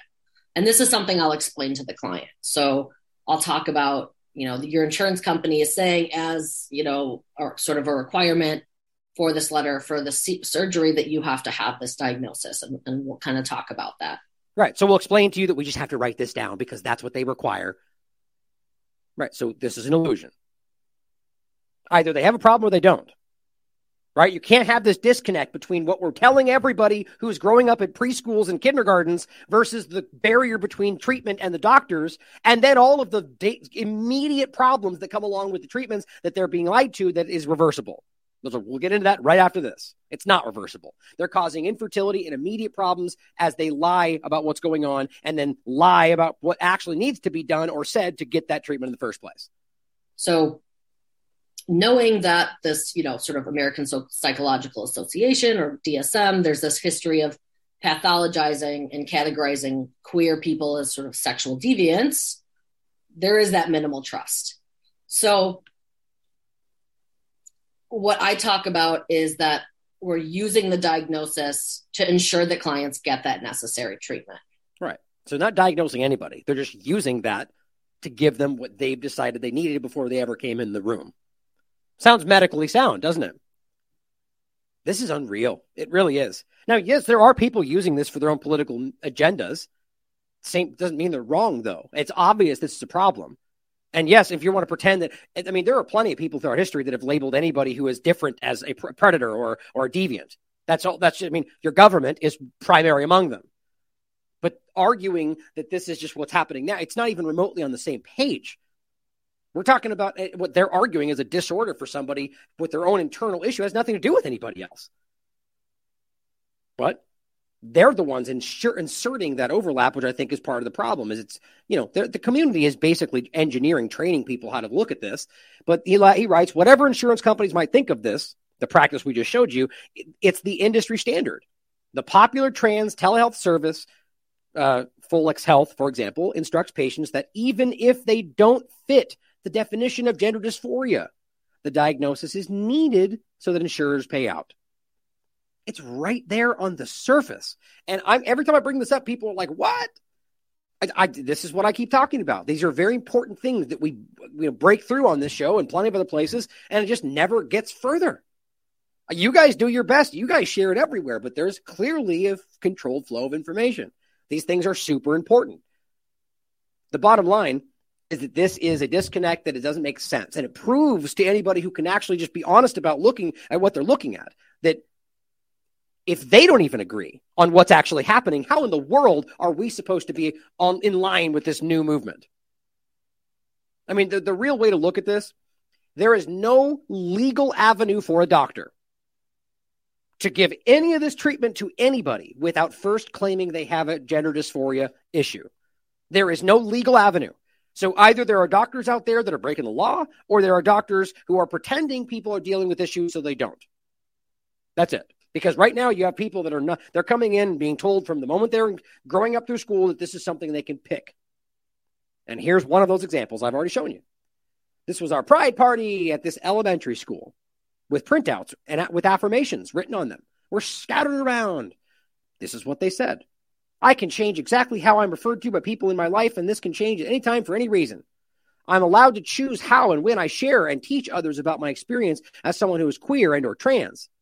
I guess everyone in the class just must be trans because there's no I can do that when I am straight. Yeah, because straight's not fun. You're boxed out. You're not the cool kid anymore. You're like that. It makes them feel like they're different and not in the right now they're being left behind. So what do? They go, well, I think I feel trans too. That's what's happening.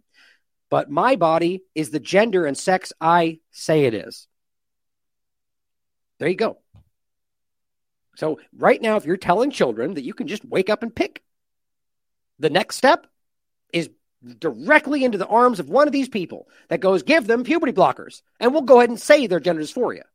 Okay, you may think that's okay. You may go, well, that's okay because it's reversible, right? It's not, though. And that's the biggest part of this problem is since 2019, even the WHO has been like, no, it's not even a disorder, right? So there's a disconnect here, obviously. If even the UK and the BBC and WHO are going, what do you mean? They're just picking because they decided. But then we're still writing down we can't go past that barrier, right? Well, we went over this extensively in this show, but we're going to take it further today. This is the gender dysphoria illusion, showing you that there is an illusion here between the community and what they're doing. Here is something that Josh Walko shared, where they're openly admitting, and there's more than one of this example, but this is one of these leading groups that's basically stating in their discussions about trans treatment that this is what's happening. And the other issue that's a showstopper now for many parents around giving consent to puberty blockers is the fertility issue. That if the child goes straight from puberty blockers directly to cross-sex hormones, they, at this point in history, are pretty much forfeiting their fertility, and so they will not have a genetically related child. And there's a lot of parents who have dreams of becoming grandparents. And it's very hard for them to not imagine those genetically related grandchildren. And so we have to work with parents about these aren't your dreams. I got it. So you're too selfish, parent. How dare you expect them to be fertile and have children? It's okay. They can just adopt, right? You bigot. I can't even fathom how this kind of thing can be public and we still go forward with this. It's on if you do what they tell you you're supposed to do, under the guise that it can be reversible tomorrow.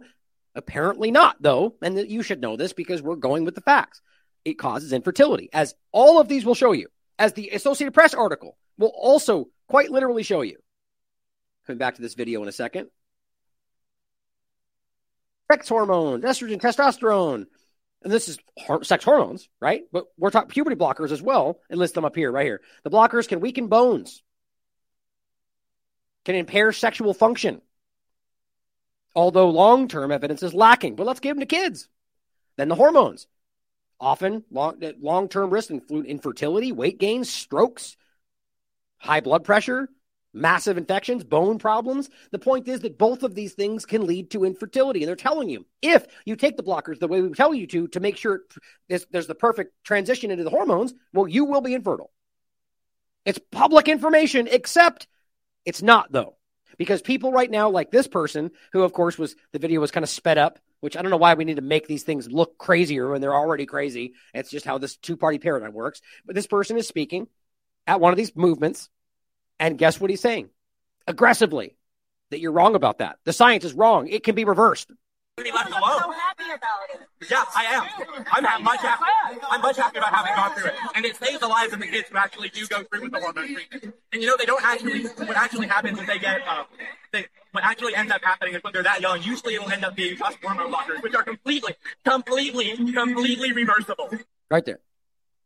So first of all, they're saving everybody. How in the world this person could know that? It's because that's what you're supposed to, that's what the narrative says. It's not possible that somebody might be hurt by this. No, it's just not possible. It's rabid. It's militant. It's aggressive. The point is that he just said on the record that these things are reversible. They're not. I can't even find anyone arguing that outside of the community. So this is a propaganda message that is flooded through this community. We can prove it, and they'll call you a bigot. Completely reversible if they decide that's not what they want. But the thing is that actually going through puberty is so traumatic for some of these kids. Okay, so the natural version of puberty is the crazy thing.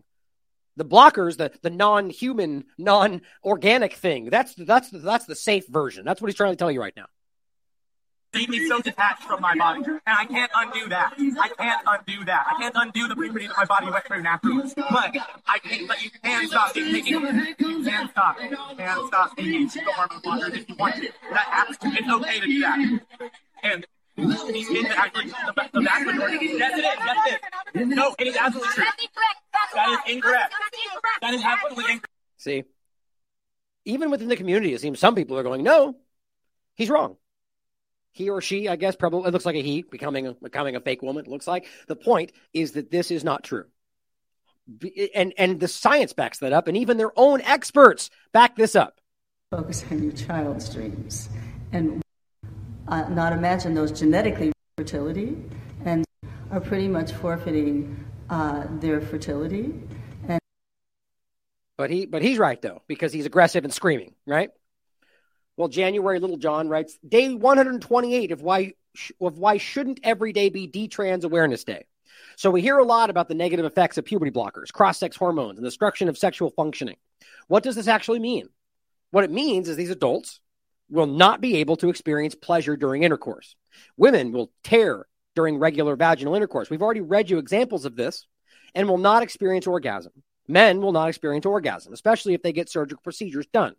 Many will not even have a normal sex drive. Does this sound like healthcare or an ethical treatment to a mental health issue? It's not. In fact, it sounds like you're putting people in a position to be far more vulnerable and far more abused. And then, of course, we can point something out that I think is very disconcerting. And I'm not going to play this today, probably in a future show, but the title is From Medical Transition to Assisted Suicide. In Canada, there's a very uncomfortable and sinister, in my opinion, discussion about basically driving people to commit suicide because they have mental disorders or because they have, like I said right here in this tweet, this says Canada will start allowing people with mental illness to choose medically assisted death. Remember we pointed this out long before this, eugenics, but during COVID, and they were like, you're crazy. We made focuses on this. It's not new. For example, during COVID, the illusion, there were documented cases of do not resuscitate orders given to old but very fit people who didn't want them, or those with people that literally had mental disorders like dyslexia. That's not a typo. We showed you on the show, people that had dyslexia or other variations of mental disorders that had nothing to do with health and whether you're going to die tomorrow. And they gave them do not resuscitate orders. What is that if not eugenics? Also, does this include gender dysphoria? Isn't that interesting? That is categorized as a mental disorder. They don't call it a mental illness, but it is a mental disorder. So, would that count? And would you start to see maybe an end to the agenda and what it was meant to do? Just thoughts, putting out thoughts. I don't know. It's an interesting thing, isn't it? Now, let's talk about how this is clearly something that is inappropriate at many different levels and whether that is part of this or not. It's up for you to decide whether this is just some, aspect of this that's just kind of part of the whole, or whether there is a very clearly inappropriate aspect that is driving abuse, and whether there are predators, sexual predators, that are using all of this under the guise that we're supposed to believe all women. Oh, excuse me. Wrong illusion moment. Trust all, or whatever. What will we say today? That I don't know, that everybody doing this is safe and protected or whatever. The point is that you get these moments of fervor like that, where you're saying things that are ridiculous. Well, we know that there are predators, and we know that they have historically used things like this, but you can't say it today, otherwise you're a bigot, right? Well, here is RuPaul's Drag Race UK star using a penis-shaped angle grinder to simulate sex acts in front of children. How can these parents just allow that and not storm off, it says? I agree. Look, this is a family-friendly. It's offered like that. Children in the audience. Look at what this person does.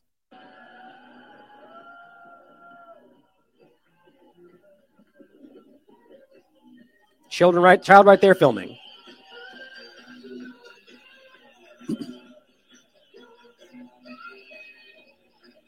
Explain to me how that's not sexual.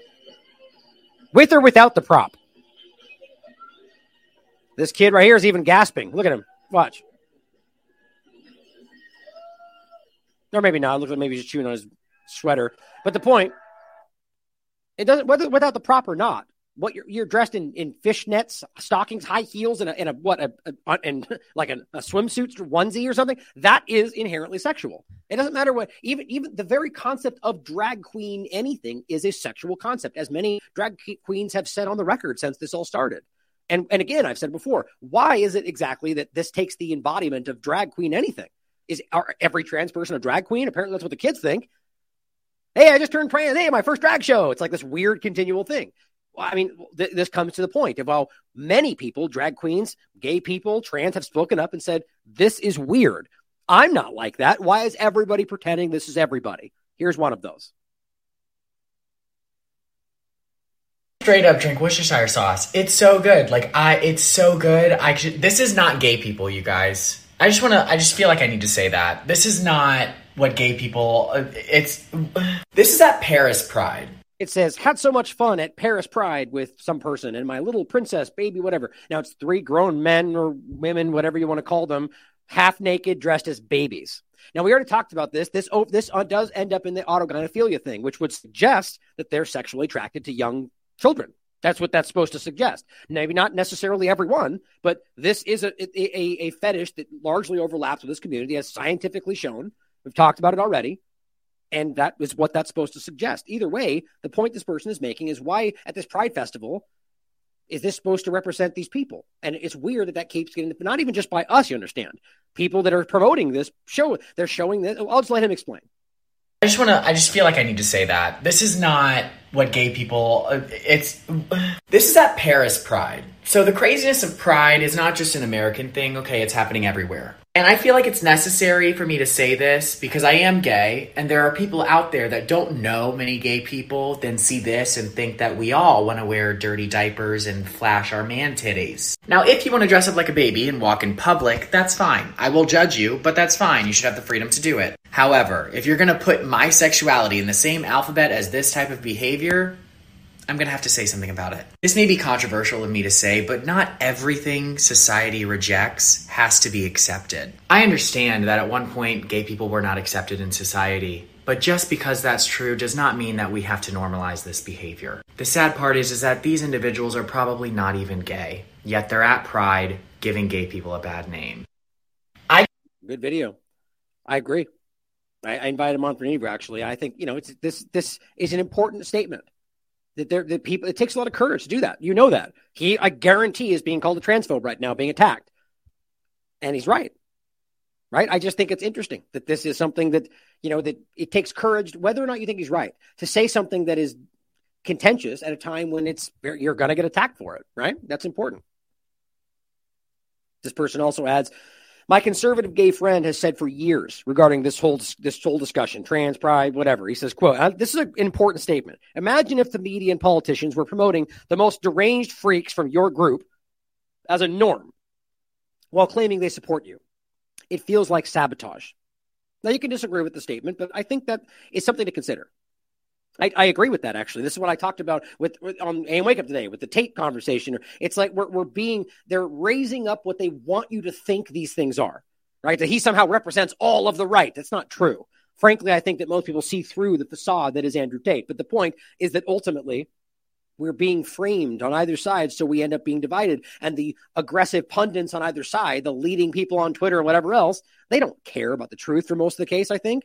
That's why you see them ignore things that expose the right and push the left and blah, blah, blah, because they're lost in the paradigm. They care about maintaining the structure. The reality is we're being lied to. I think we can all see that by now.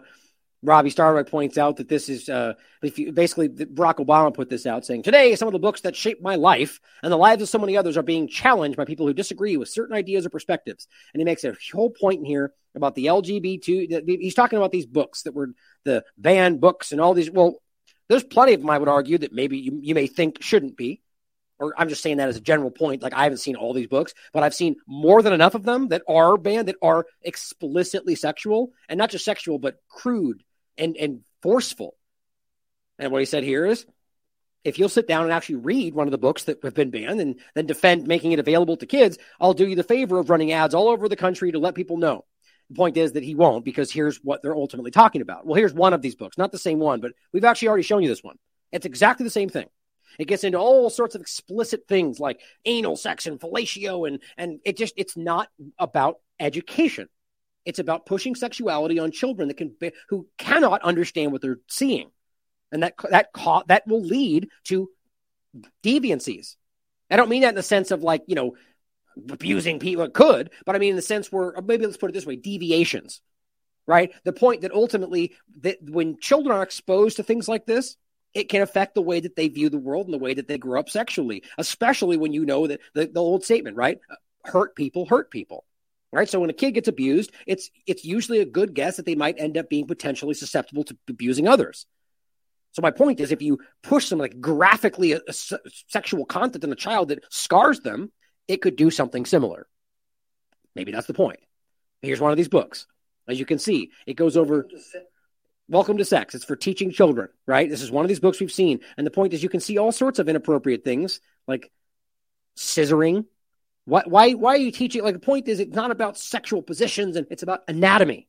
It always has been, except now. The low down on anal sex. Really? Right? I mean, the hand jobs, masturbation. It's wrong, guys. This is about sexualization, and that's inappropriate at very least. And let's not forget, we've covered this in April. The UN put a document out before this, actually, that okays consensual sex with minors. You can read it. It's as plain as day. I went over it on the show. Now, of course, the WHO also just so happened to have a document put out that okays the sexualization of children. And it's all under the guise of equality for the trans movement. There's a problem here. Now, let's talk about that. You can decide for yourself where this leaves you. But I wanted to make it clear that there is, whether it's because there are predators leaning into this because they know that it gives them cover, or because there's already an overlap to the people in this community. You can decide for yourself. But the facts are undeniable that this is, to some degree, I think a large degree, happening right now. Even to the point that you have corporate media going, it's happening, and there are people abusing this. And I'll show you that from the Telegraph. This one is from 2016. We're going to start, and we're going to go in chronological order.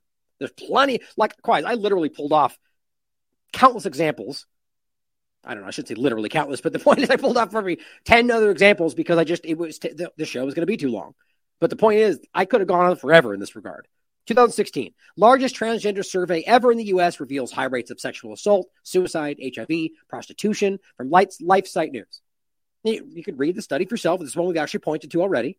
You can argue like the community does that it's not done right and there's overlaps. And okay, sure. Maybe that's fine. Maybe that's possible.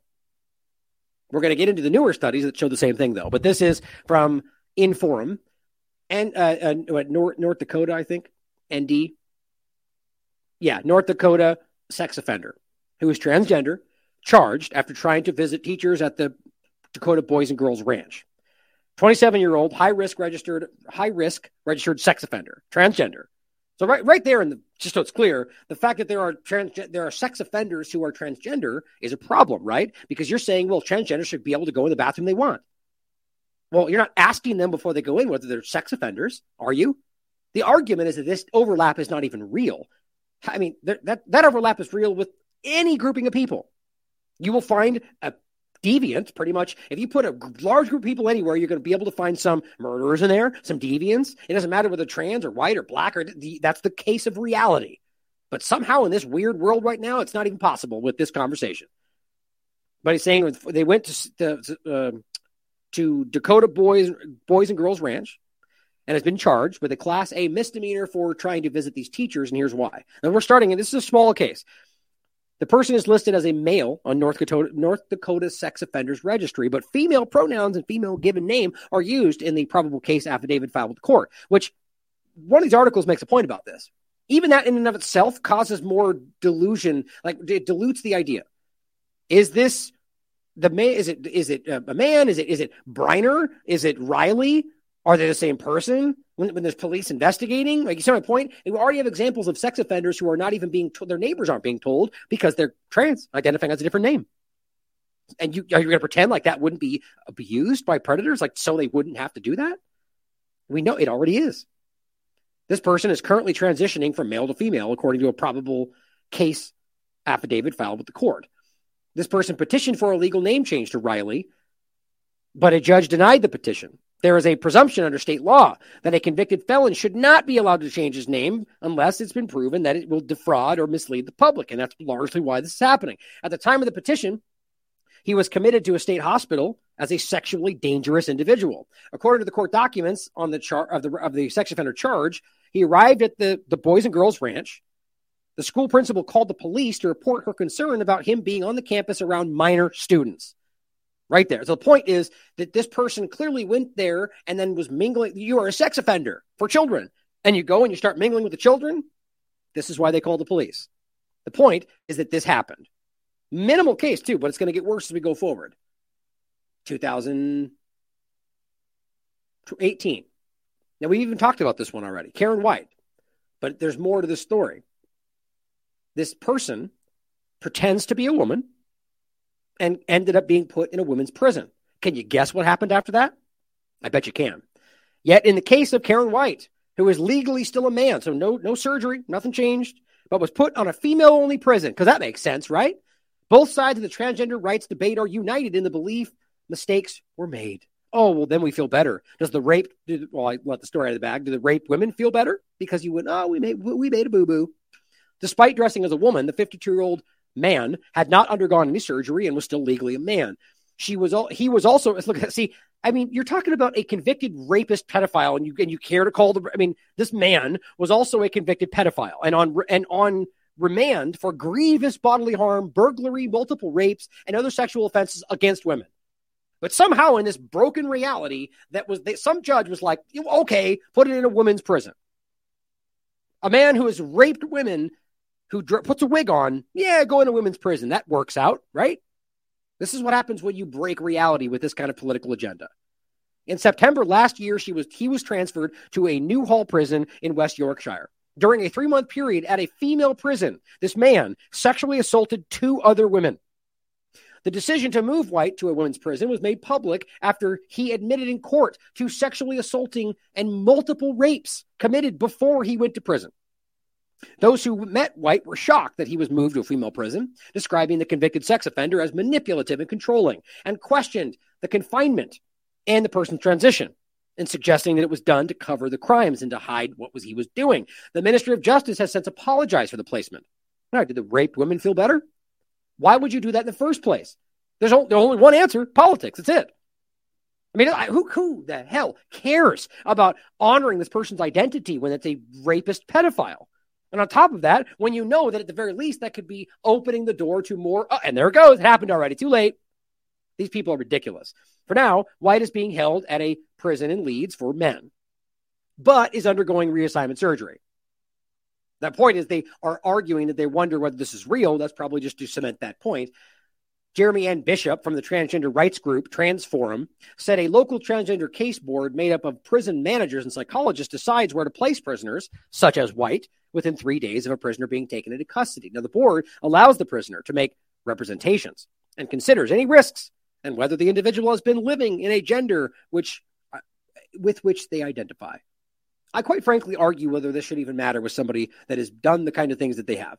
Like, it's interesting how somebody's in jail for cannabis and they argue, that their rights shouldn't matter, or they're a criminal. But in this case, we suddenly care about transgender rights, even though you see my point? There's so many contradictions, it makes my teeth hurt. If this board's decision is challenged, the local review board reconsiders the evidence. Finally, a complex case board can be handling these cases involved with 21 and under and so on. But it says it's believed the decision to place White in a women's prison was made only after the first level. You see how this works? So Transforum was like, they just forget their own process.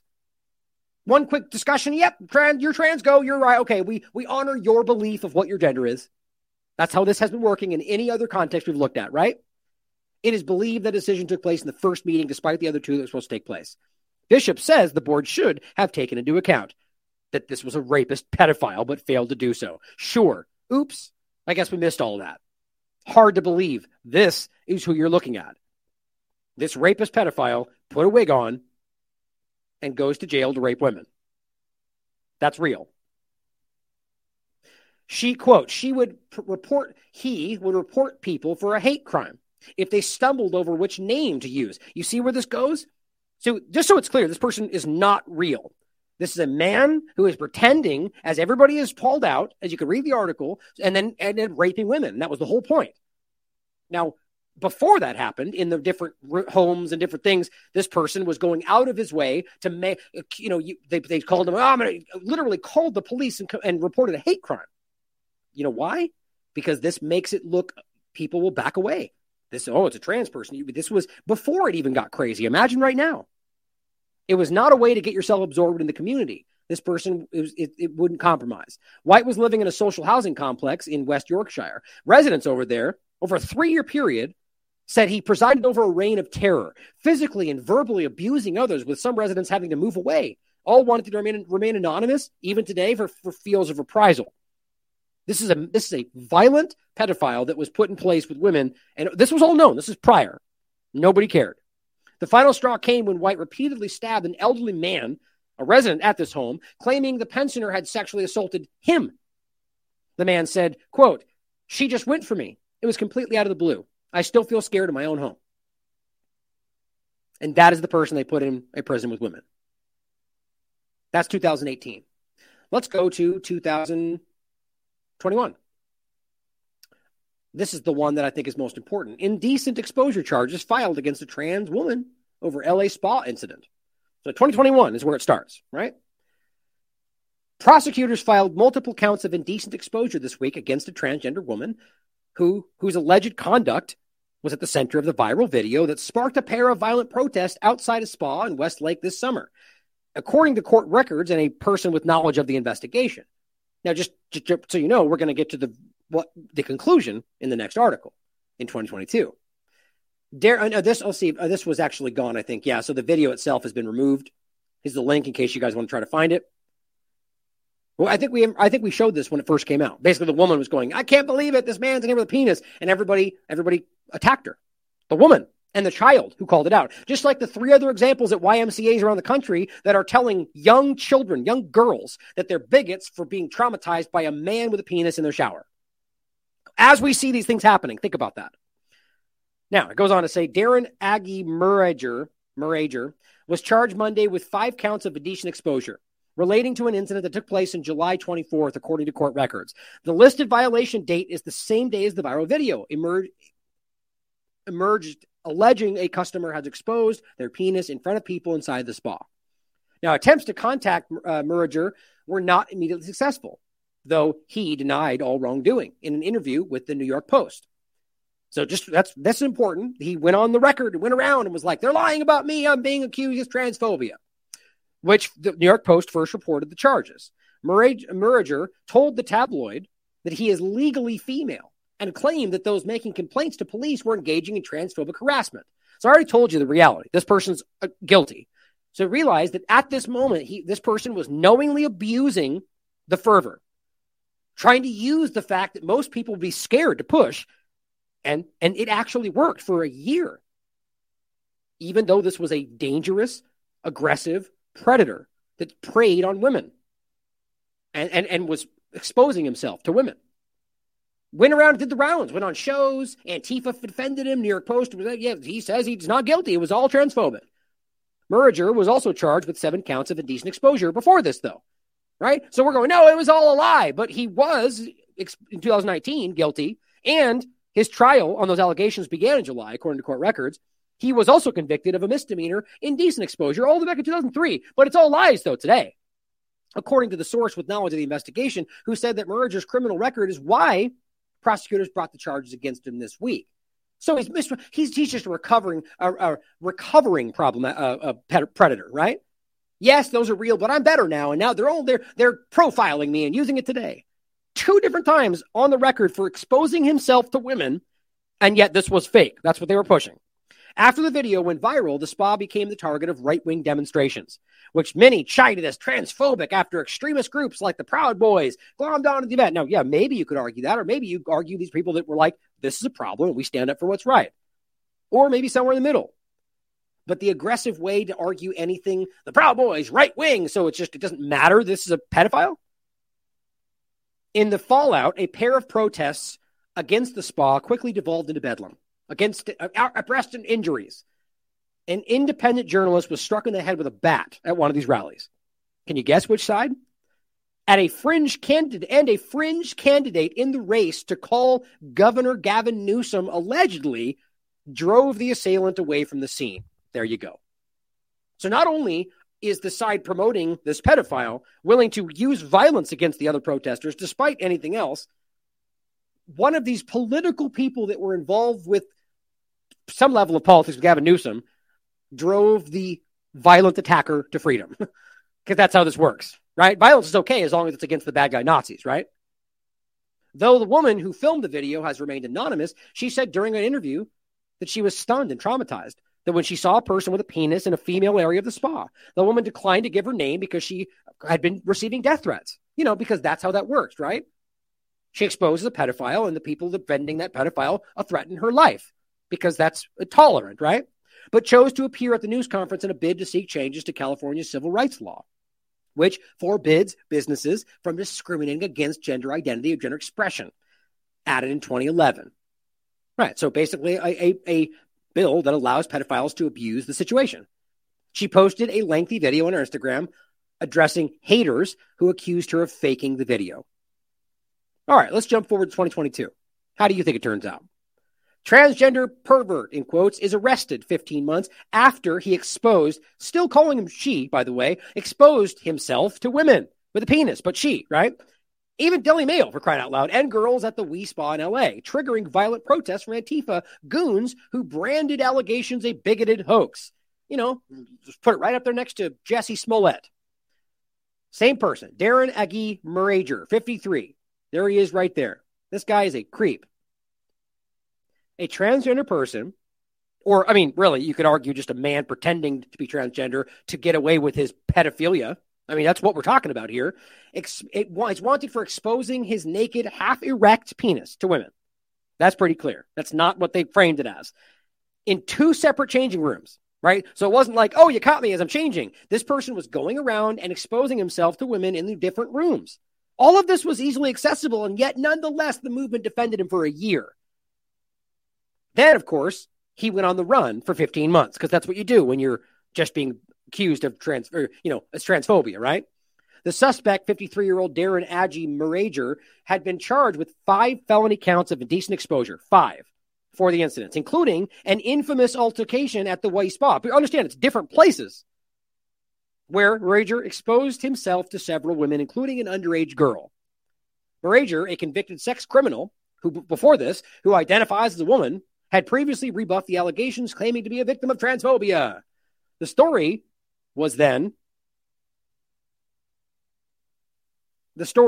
for months swept under the rug by the mainstream media. Now, look, if they had cared to do the due diligence as a journalist should, they would have been able to suss this out. Either they did that and then decided, oh, we don't want to say this out loud and put it away, or just towed the line because they didn't care. This is the level of corporate media. For months swept under the rug, including the leftist radical group Antifa, defending this person personally. The incident spawned months of protest, many of them violent, all while Marager's previous sex crimes continued to come to light. Eventually, Marager was unmasked as a registered sex offender, convicted for similar incidents in 2002 and 2003. Also unearthed was a warrant for the sex predator's arrest for a separate locker room incident back in 2018, and a laundry list of offenses stretching nearly 2 decades. Other things too, trespass, burglary. Now ask yourself this. How many people were abused by this man between 2021 and 2022 because you guys were too cowardly to do your jobs? Think about that. And are we going to pretend like this can't happen right now? Of course it can. It's the same thing. It's worse today than it was then. I think that was it on this one. So, one case shows enough, but there's plenty more. This person abused the transgender movement so he could get closer to the people he wanted to abuse. Are we going to pretend that won't happen with kids? That's what I'm most worried about. This kind of, for me, is right up there with the conversation of this one. The idea that this person was allowed to go to a women's prison despite being a rapist and a pedophile is unbelievable. This is almost as crazy. An adult who, while that adult was 17, sexually assaulted a child, got sentenced as an adult to a juvenile facility. Make sense of this. Like, this is the kind of thing that makes you go, okay, this can't just be an act, like, this just makes sense. This is almost like it's proving that there's some effort to cross these sexual lines. I mean, look at what it says here. This is 2022. A 26-year-old transgender woman, so a man, who at 17, a man who sexually assaulted a child, will serve a 2-year sentence in a juvenile facility rather than a jail for adults. Okay, so a person who, whether it was a minor at the time or not, was clearly a pedophile or leaning that direction, was sexually assaulting a child, even though he's now 26, is being put in a hospital with other children, or a prison, excuse me. I mean, how do you make sense of that? If this person is susceptible to abusing children, why would you put him in a place where that's possible? Why? Just because he was a child when this happened? Or an adolescent? Like, that doesn't even make logical sense to me, other than something very creepy. The case of Hannah Tubbs, who has admitted sexually assaulting a 10-year-old girl. And in 2014, in guess what, guys? A bathroom in Denny's restaurant. Because that doesn't happen ever, right? has thrown a spotlight on Los Angeles County District Attorney George Gascon's refusal to seek the transfer of juvenile defendants to adult court. An adult. How is it even legally possible to put an adult in a juvenile center? Gascon has argued that the brains of juveniles aren't fully developed, okay, and that the proper setting to rehabilitate people who commit crimes while underage is a juvenile facility. That is some broken logic. Okay, so your brain's not developed as a juvenile, which, by the way, is the same thing we're arguing for why these children shouldn't be allowed to go through transgender treatment. Whatever, who cares? It only applies on one side, right? Logic, right? But fine, your brain's not ready. You're a child, and then if you got caught when you were a child, that would make sense. But then you've grown up into an adult. So the argument that you should be rehabilitated as a juvenile because you're committed the crime as a juvenile, like who takes that seriously? This judge and these people they shouldn't have a job. This is not logic. This is agenda to me. I don't know how to see it another way. It says, although Tubbs committed the sexual assault against a 10-year-old girl in 2014, he was not arrested and charged with the crime until January 2021, when this person was in office, Gascon. In the interim, he had been arrested for battery, drug possession, probation violations in Idaho, Washington, so he's a criminal, and convicted of assault with a deadly weapon. He was also arrested on suspicion of sexually assaulting another minor, but of course wasn't prosecuted for the alleged offense according to court records. Sure, something else is going on here. He also expressed concern that as a transgender woman, Tubbs could be victimized in a jail for adults. Oh, so we care about him being victimized, but not the children? That makes sense. In a youth facility, he said, she could receive treatment and therapy. So now we're letting the pedophile dictate where he gets to go because he feels better about it? I mean, guys, this is just like we're living in some kind of bizarro world. I can't even wrap my mind around how anybody can make sense of this unless you're a disgusting person or you're pushing some kind of political agenda. Am I wrong? I mean, this is blowing me away.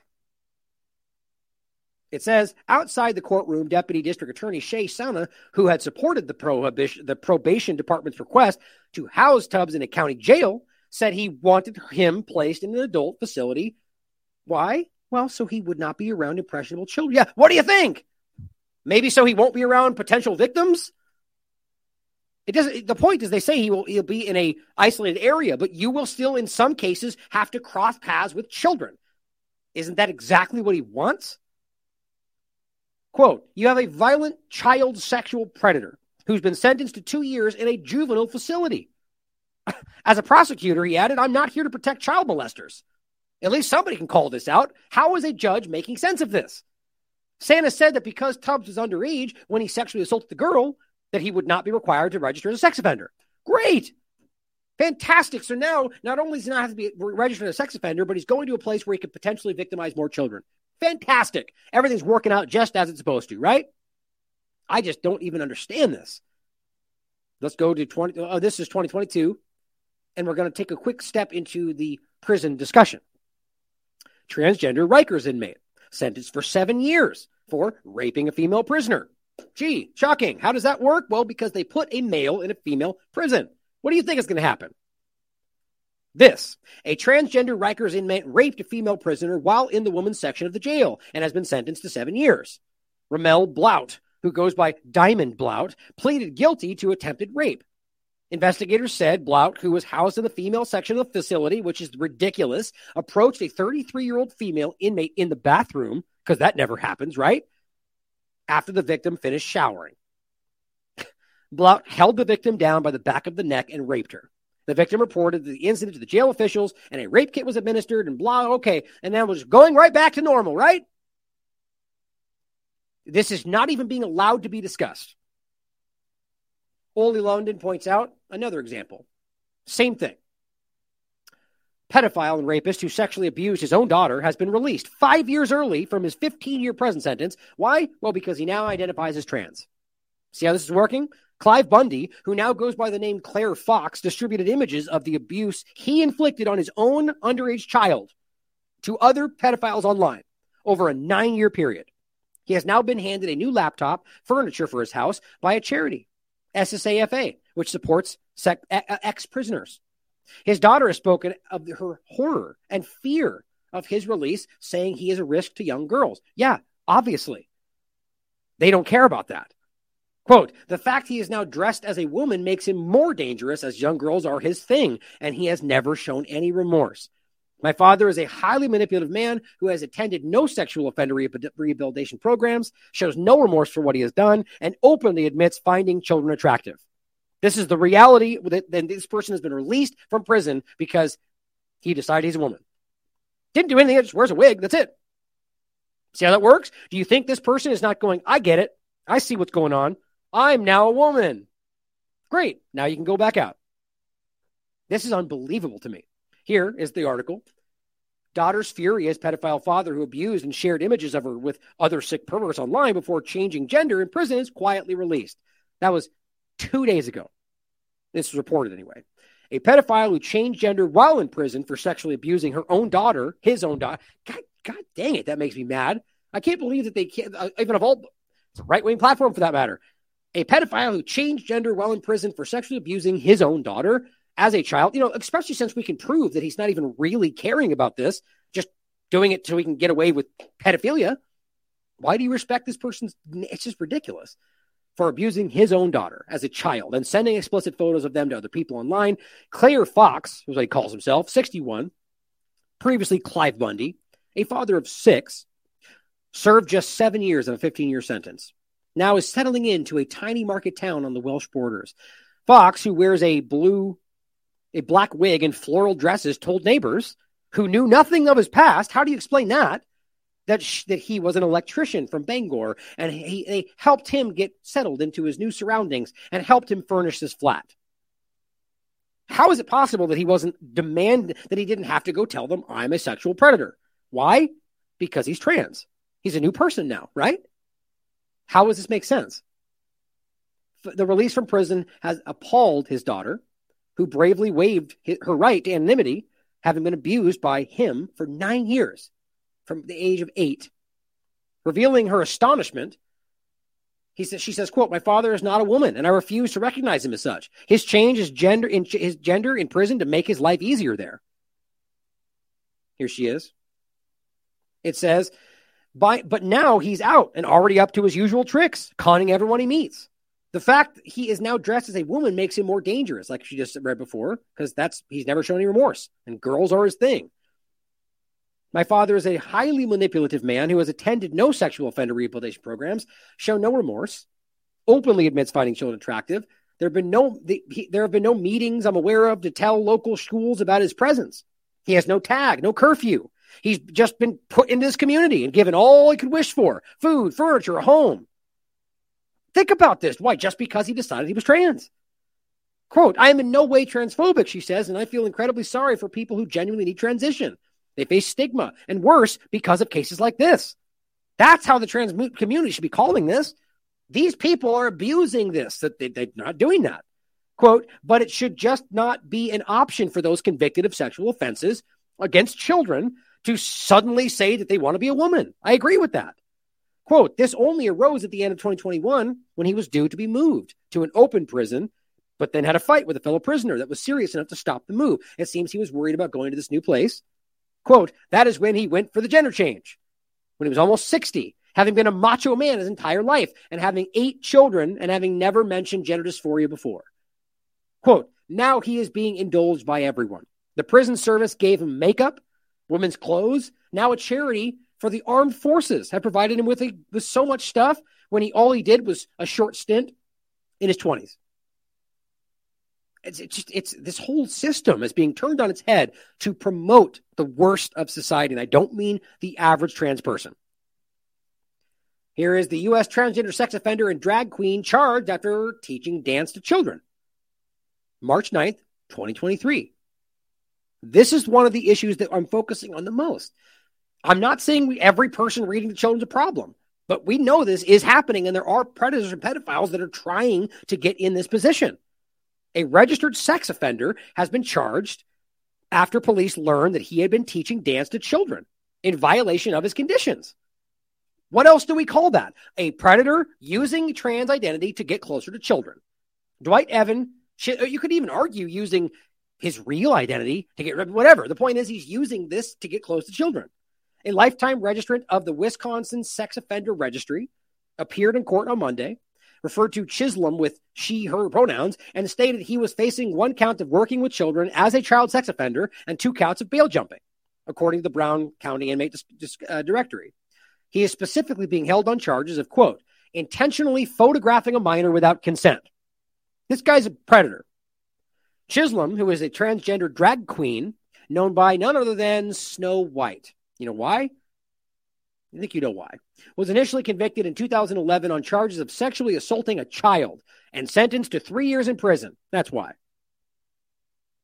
It says Chisholm operates 2 Facebook profiles under the name Snow White, where he can be seen advertising his dance classes for boys, girls as young as 6 years old. The promotional age contains photos of young girls, promotional image of young girls doing suggestive poses. On both profiles, Chisholm has posted videos of children performing drag. You can't miss this, guys. One video shared by the sex offender features a 13-year-old boy who was recently discovered to have performed at a party that was sponsored by an app designed for adult gay men seeking sex called Jacked. The child, Kingston Wells, who you may have heard of, performs under the name Allie Mark Jacobs and is being mentored by a gay porn model. Wells has sparked controversy on social media for frequently performing in adult venues, which apparently doesn't matter as long as you argue you're in this community. If you try to pretend like a young 13-year-old girl could be stripping in front of men at a strip club, then you're ridiculous, because it wouldn't. People would go to jail. But this matter is okay, though, as long as you use this word. On TikTok, Chisholm posts videos of himself that are mainly centered around his drag shows, which he both organizes and participates in, as well as his trans activism. Okay, so if you're going to pretend that this person with drag shows and all these overlaps is not possibly going to end up in front of children when he's literally seeking that out, then you're lying to yourself. This is a problem, and it's part of this conversation that needs to be had. Scotland, July, this was yesterday it was posted. Non-binary man found guilty of indecent assault of a minor, given no jail time. Not even the first time.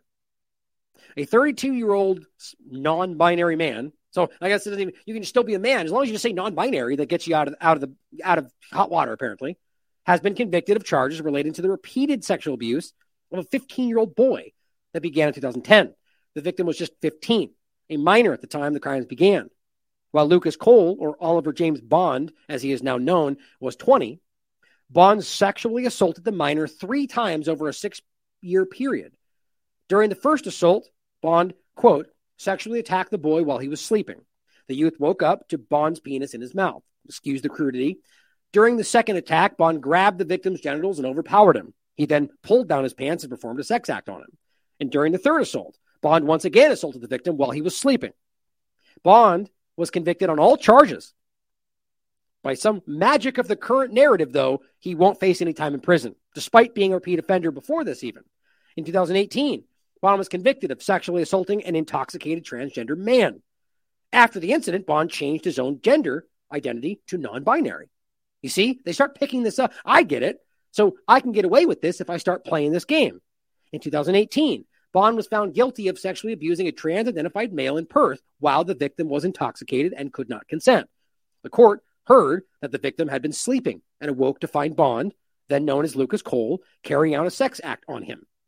Following his 2018 conviction, Bond was handed no jail time and instead ordered to carry out 200 hours of unpaid work. Think about that. But despite acknowledging that the matter was serious and stating that Bond did not seem to fully grasp the consequences of his criminal behavior, Sheriff Hall spared him time anyway. Quote, with some hesitation, then we're okay then, right? Well, with some hesitation, I'm going to allow you to remain at liberty. You were convicted by the jury of all 3 charges. Make sense of it for me. Are you going to pretend like that this was just a non-trans person? This is crazy. So apparently, if you have this tag, you get treated differently. I think we all see that. Bond will not serve any jail time again. More than once this has happened. Here's what she looks like, apparently, or whatever non-binary. That's the pedophile right there. That is the sexual abuser who is serving no time after multiple repeated sexual offenses because non-binary. Now, the last thing I want to point out is that there is an obvious statistical and scientific point to this. Other than the simple fact that it's clearly part of it to whatever degree, we have to talk about that. This is in 2018 from BBC. How many transgender inmates are there?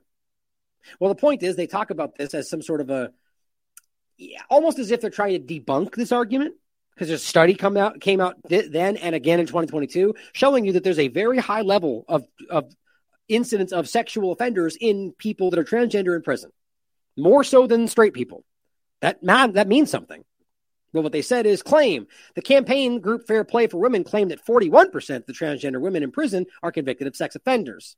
But it goes, a government survey has counted 125 transgender prisoners, and basically they just say, well, there's 125, and the MOJ says 60 of them have been convicted, but it didn't identify their gender. I don't know why that even matters. There are likely to be more trans inmates on shorter sentences who are less likely to be sex offenders. Great debunk. So everything's true, except there might be more of them, and maybe they're not sex offenders. That doesn't debunk anything, really. It just adds that there's possibly more, quite frankly. But my point is this is a real thing. This brings us to 2023. The Daily Wire, sure, you can dismiss it because you don't like the platform. It's a study. We'll show you. 9 in 10 trans women, as I've already shown you this post, actually, in Canada's prisons are violent. That's in their own study, but nearly half of them are convicted of sex crimes. Here's the study itself. Directly from Canada's. We actually went over this in a bigger study of this in a previous show. But the point is you can go through this for yourself, and the stats are very clear. It breaks down in different categories of different types, and the reality is that pretty much half of the offenders that are in prison are sex offenders. And here is what the Telegraph is telling you is happening. It's not true because the Telegraph says so. It's true because it's happening. They're just clearly being forced to cover it because it's that obvious. Male sex offenders faking trans identities to move to women's prisons. This was posted 8 days ago. Fake news, though, right? Jailed male sex offenders are faking transgender identities in an effort to move to women-only prisons. Research backed by the Ministry of Justice suggests. Now, it's not just prisons. They're doing this to get closer to children. They're doing this to get closer to young girls. They're doing this to get closer to whatever they want to, or to cover up their previous crimes, or to hide their name, or to... All of this is happening. To what degree is up for you to decide, but we can't pretend it's not happening. Inmates who pretended to be transitioning saw it as a way to lower their risk and to try to secure a place in a female prison estate, according to the evidence unearthed by the Inside Time, the prisoner's newspaper. It says the figures show that men jailed for sexual offenses are twice as likely to identify as trans women than men jailed for other types of offenses. Okay, so for those that so far, and going back to 2018, or even the new Daily Wire, where this, fake news, it's not, you're misrepresenting it. Well, then go talk to the left-wing paper, The Telegraph, who says the exact same thing and cites the same evidence. They are twice as likely because that's what the stats show us. The MOJ has introduced tougher rules following the controversy in Scotland over the decision to send Isla Bryson, a transgender convict who was found guilty of raping 2 women before transitioning to an all-female prison. Well, you clearly know how this is going to work out. We just showed you. What do you mean controversy? You're allowing a person who is seeking out women to rape to end up in a place where they could be in showers and places with women. I mean, it's just absolute ignorance, willful ignorance to allow this to happen. It's not just irresponsible. I want to call it nefarious, sinister, but you can argue these people are just lying to themselves or don't see it, but I find it hard to believe. Some sex offenders, it says, used to say they were transgender as they believed it lowered risk and made them exempt from courses. It's all about the benefits it gives them, and also in the hope that they would be placed in female estate. It is just unfortunate that people jump on the transgender bandwagon for personal gain. It makes genuine people look bad. One last point on this before we finish with 2 things. This is not even about transgender. This is from today. Man convicted of human trafficking of children is living in Ontario Children's Center. Police. Understand the story. He's still there. They're not taking him away. They're just going, well, he's there. Make sure everybody knows. But he has rights. That's really what's happening. A man who's been convicted of child trafficking of children is living at a center offering services for children with autism. Why is that even allowed? Prompting the police to put out a note, a community safety advisory. Ontario Provincial Police issued an advisory warning, hey, children, there's a sex offender around. Be careful. I mean, we're living in a cartoon, man. This is unbelievable. The bottom line is, yes, everybody's got rights. That's beyond question. But you don't have a right to sidle up next to the people that you might victimize. Find him another place to live. Why are you letting him choose to live in a place where he could potentially victimize the very victim of his choice? It's just unbelievable to me. It says Maloney is on top of the child, I guess same thing, convicted sex offender with several prior convictions, which included human trafficking of children. And it's a total of 16 criminal charges related to sex trafficking and sexual predatory actions towards a child, which put him on the sex offender registry. So not only is he clearly an offender, but he's on the registry. Why is he legally allowed to be there? Maloney is not under any conditions relating to associating with young children. That's why. Okay, let me get this straight. 16 charges of trafficking of children, sexually abusing children, all sorts of different things that puts him on the sex offender registry. But apparently one of the stipulations is that there's no conditions about whether he can go around children. Make sense of that. Members of the public are reminded that Maloney does present a risk that we're allowing to continue, apparently. He has rights that are guaranteed under the Charter of Rights and Freedoms. Well, yes, so does everybody.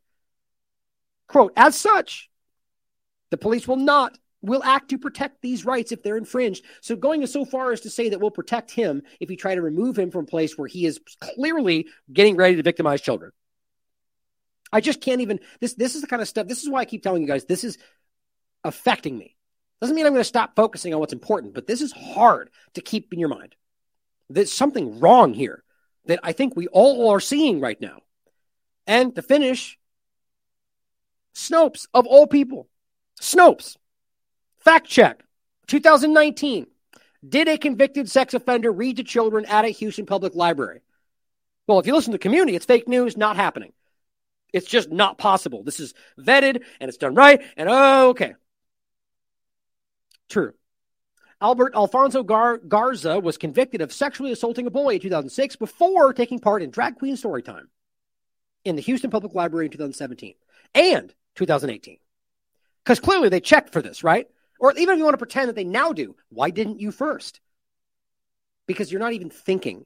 Because people are being lied to, and there are people that don't even care about what might happen. This, again, is undeniably possible. So it just has to be part of the conversation. And the fact that we're being aggressively pushed away from it says everything I need to see. Now, we're going to finish with this video. Gays Against Groomers post this. Start thinking of a reason why you support sterilizing and butchering children. Helen Joyce. Not have thought of is that there's a lot of people who can't move on this, because that's the people who've transitioned their own children. So those people are going to be like, the Japanese soldiers who were on Pacific Islands and didn't know the war was over. Right. They've got to fight forever. This is another reason why this is the worst social contagion that we'll ever have experienced. A lot of people have done the worst thing that you could do, which is to harm their children irrevocably because of it. Those people will have to believe that they did the right thing for the rest of their lives, for their own sanity and for their own self-respect. So they'll still be fighting. And each one of those people destroys entire organizations and entire friendship groups. Like, I've lost count of the number of times that somebody has said to me of a specific organization that has got turned upside down on this. Oh, the deputy director has a trans child, or, oh, the journalist on that paper who does special investigations has a trans child, or whatever. The entire organization gets paralyzed by that one person. And it may not even be widely known at the organization that they have a trans child, but it will come out. Like, people will have sort of said it quietly, and now you can't talk truth in front of that person, and you can't. Because what you're saying is, you as a parent have done a truly, human rights abuse level of awful thing to your child that cannot be fixed. There are specific individuals who are really actively against women's rights here, and it's not known why they are, but I happen to know through the back channels that it's because they've trans their child. And so those people will do anything for the entire rest of their lives to destroy me and people like me, because people like me are a standing reproach to them. I don't want to be. I'm not talking directly to them. I don't spend my time bitching about them. But the fact is that just simply by saying we will never accept natal males in women's spaces, Well, it's their son that we're talking about. And they've told their son that he can get himself sterilised and destroy his sexual function and women will accept him as a woman. And if we don't, there's no way back for them and their child. They've sold their child a bill of goods that they can't deliver on. And I'm the one who has to be bullied to try to force me to deliver on it. So those people are going to be the people who will keep this bloody movement going, I'm sorry to say, because they've everything to lose. And it's a fight to the death as far as they're concerned.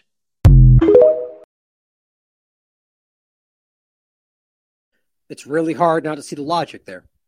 Now, that does not mean that it's necessarily everybody feels that, clearly, but you must know that's part of this. There are people that have, like, the Daily Mail article, for example, that just came out, gosh darn it, that just came out that says, I forget the age of the child, but the child that committed suicide because he realized he made a mistake and couldn't go back. Not suicide because he couldn't be trans, but because he went through the process and regretted it. Now, that person right there is dealing with that, is dealing with the reality that they know that this was a mistake made. Right. And people like that will try to speak up. But the problem is the community is kind of circling the wagons and just pushing out anything of everything we talked about today. Now, I don't see how anybody can see that as honest. I mean, you can't just pretend that this isn't happening, because what that will do by doing that, you are willfully allowing predators to sidle up next to children, women, to abuse people, just so you can feel better about what you think this is. And that seems to be a hallmark of this whole thing. We need to allow children to be potentially put in danger so I can feel more like a woman. We need to allow these hormones and problematic things to translate so I can feel better about myself, put the risk on them, even though you're the parent. Everything about this seems to be focused very selfishly inward. And I think that says a lot about what this is. The bottom line is these children should not be subjected to what's happening. I think that's very clear. There's no long-term data. What it's doing is immediately hurting people when you don't even know what the long-term outcome will be. How can we possibly allow this? So just help this get in front of people. As always, just keep giving people information, because there are people being hurt immediately, like right now in this situation, that at every moment there are children being told they can do this, they can pick that, and then being given puberty blockers right now. And maybe won't even wake up and find out there's a problem for a year, for more than that. It's time to find the courage, guys. I know it's a highly contentious topic right now, but now is the most important time. Because, like I said, once this tapers down and all the bigwigs in there step in and act like they discovered everything, it's already too late. It's already too late. We need to do something now. So stand up for what's right. I love you all. As always, question everything. Come to your own conclusions. Stay vigilant.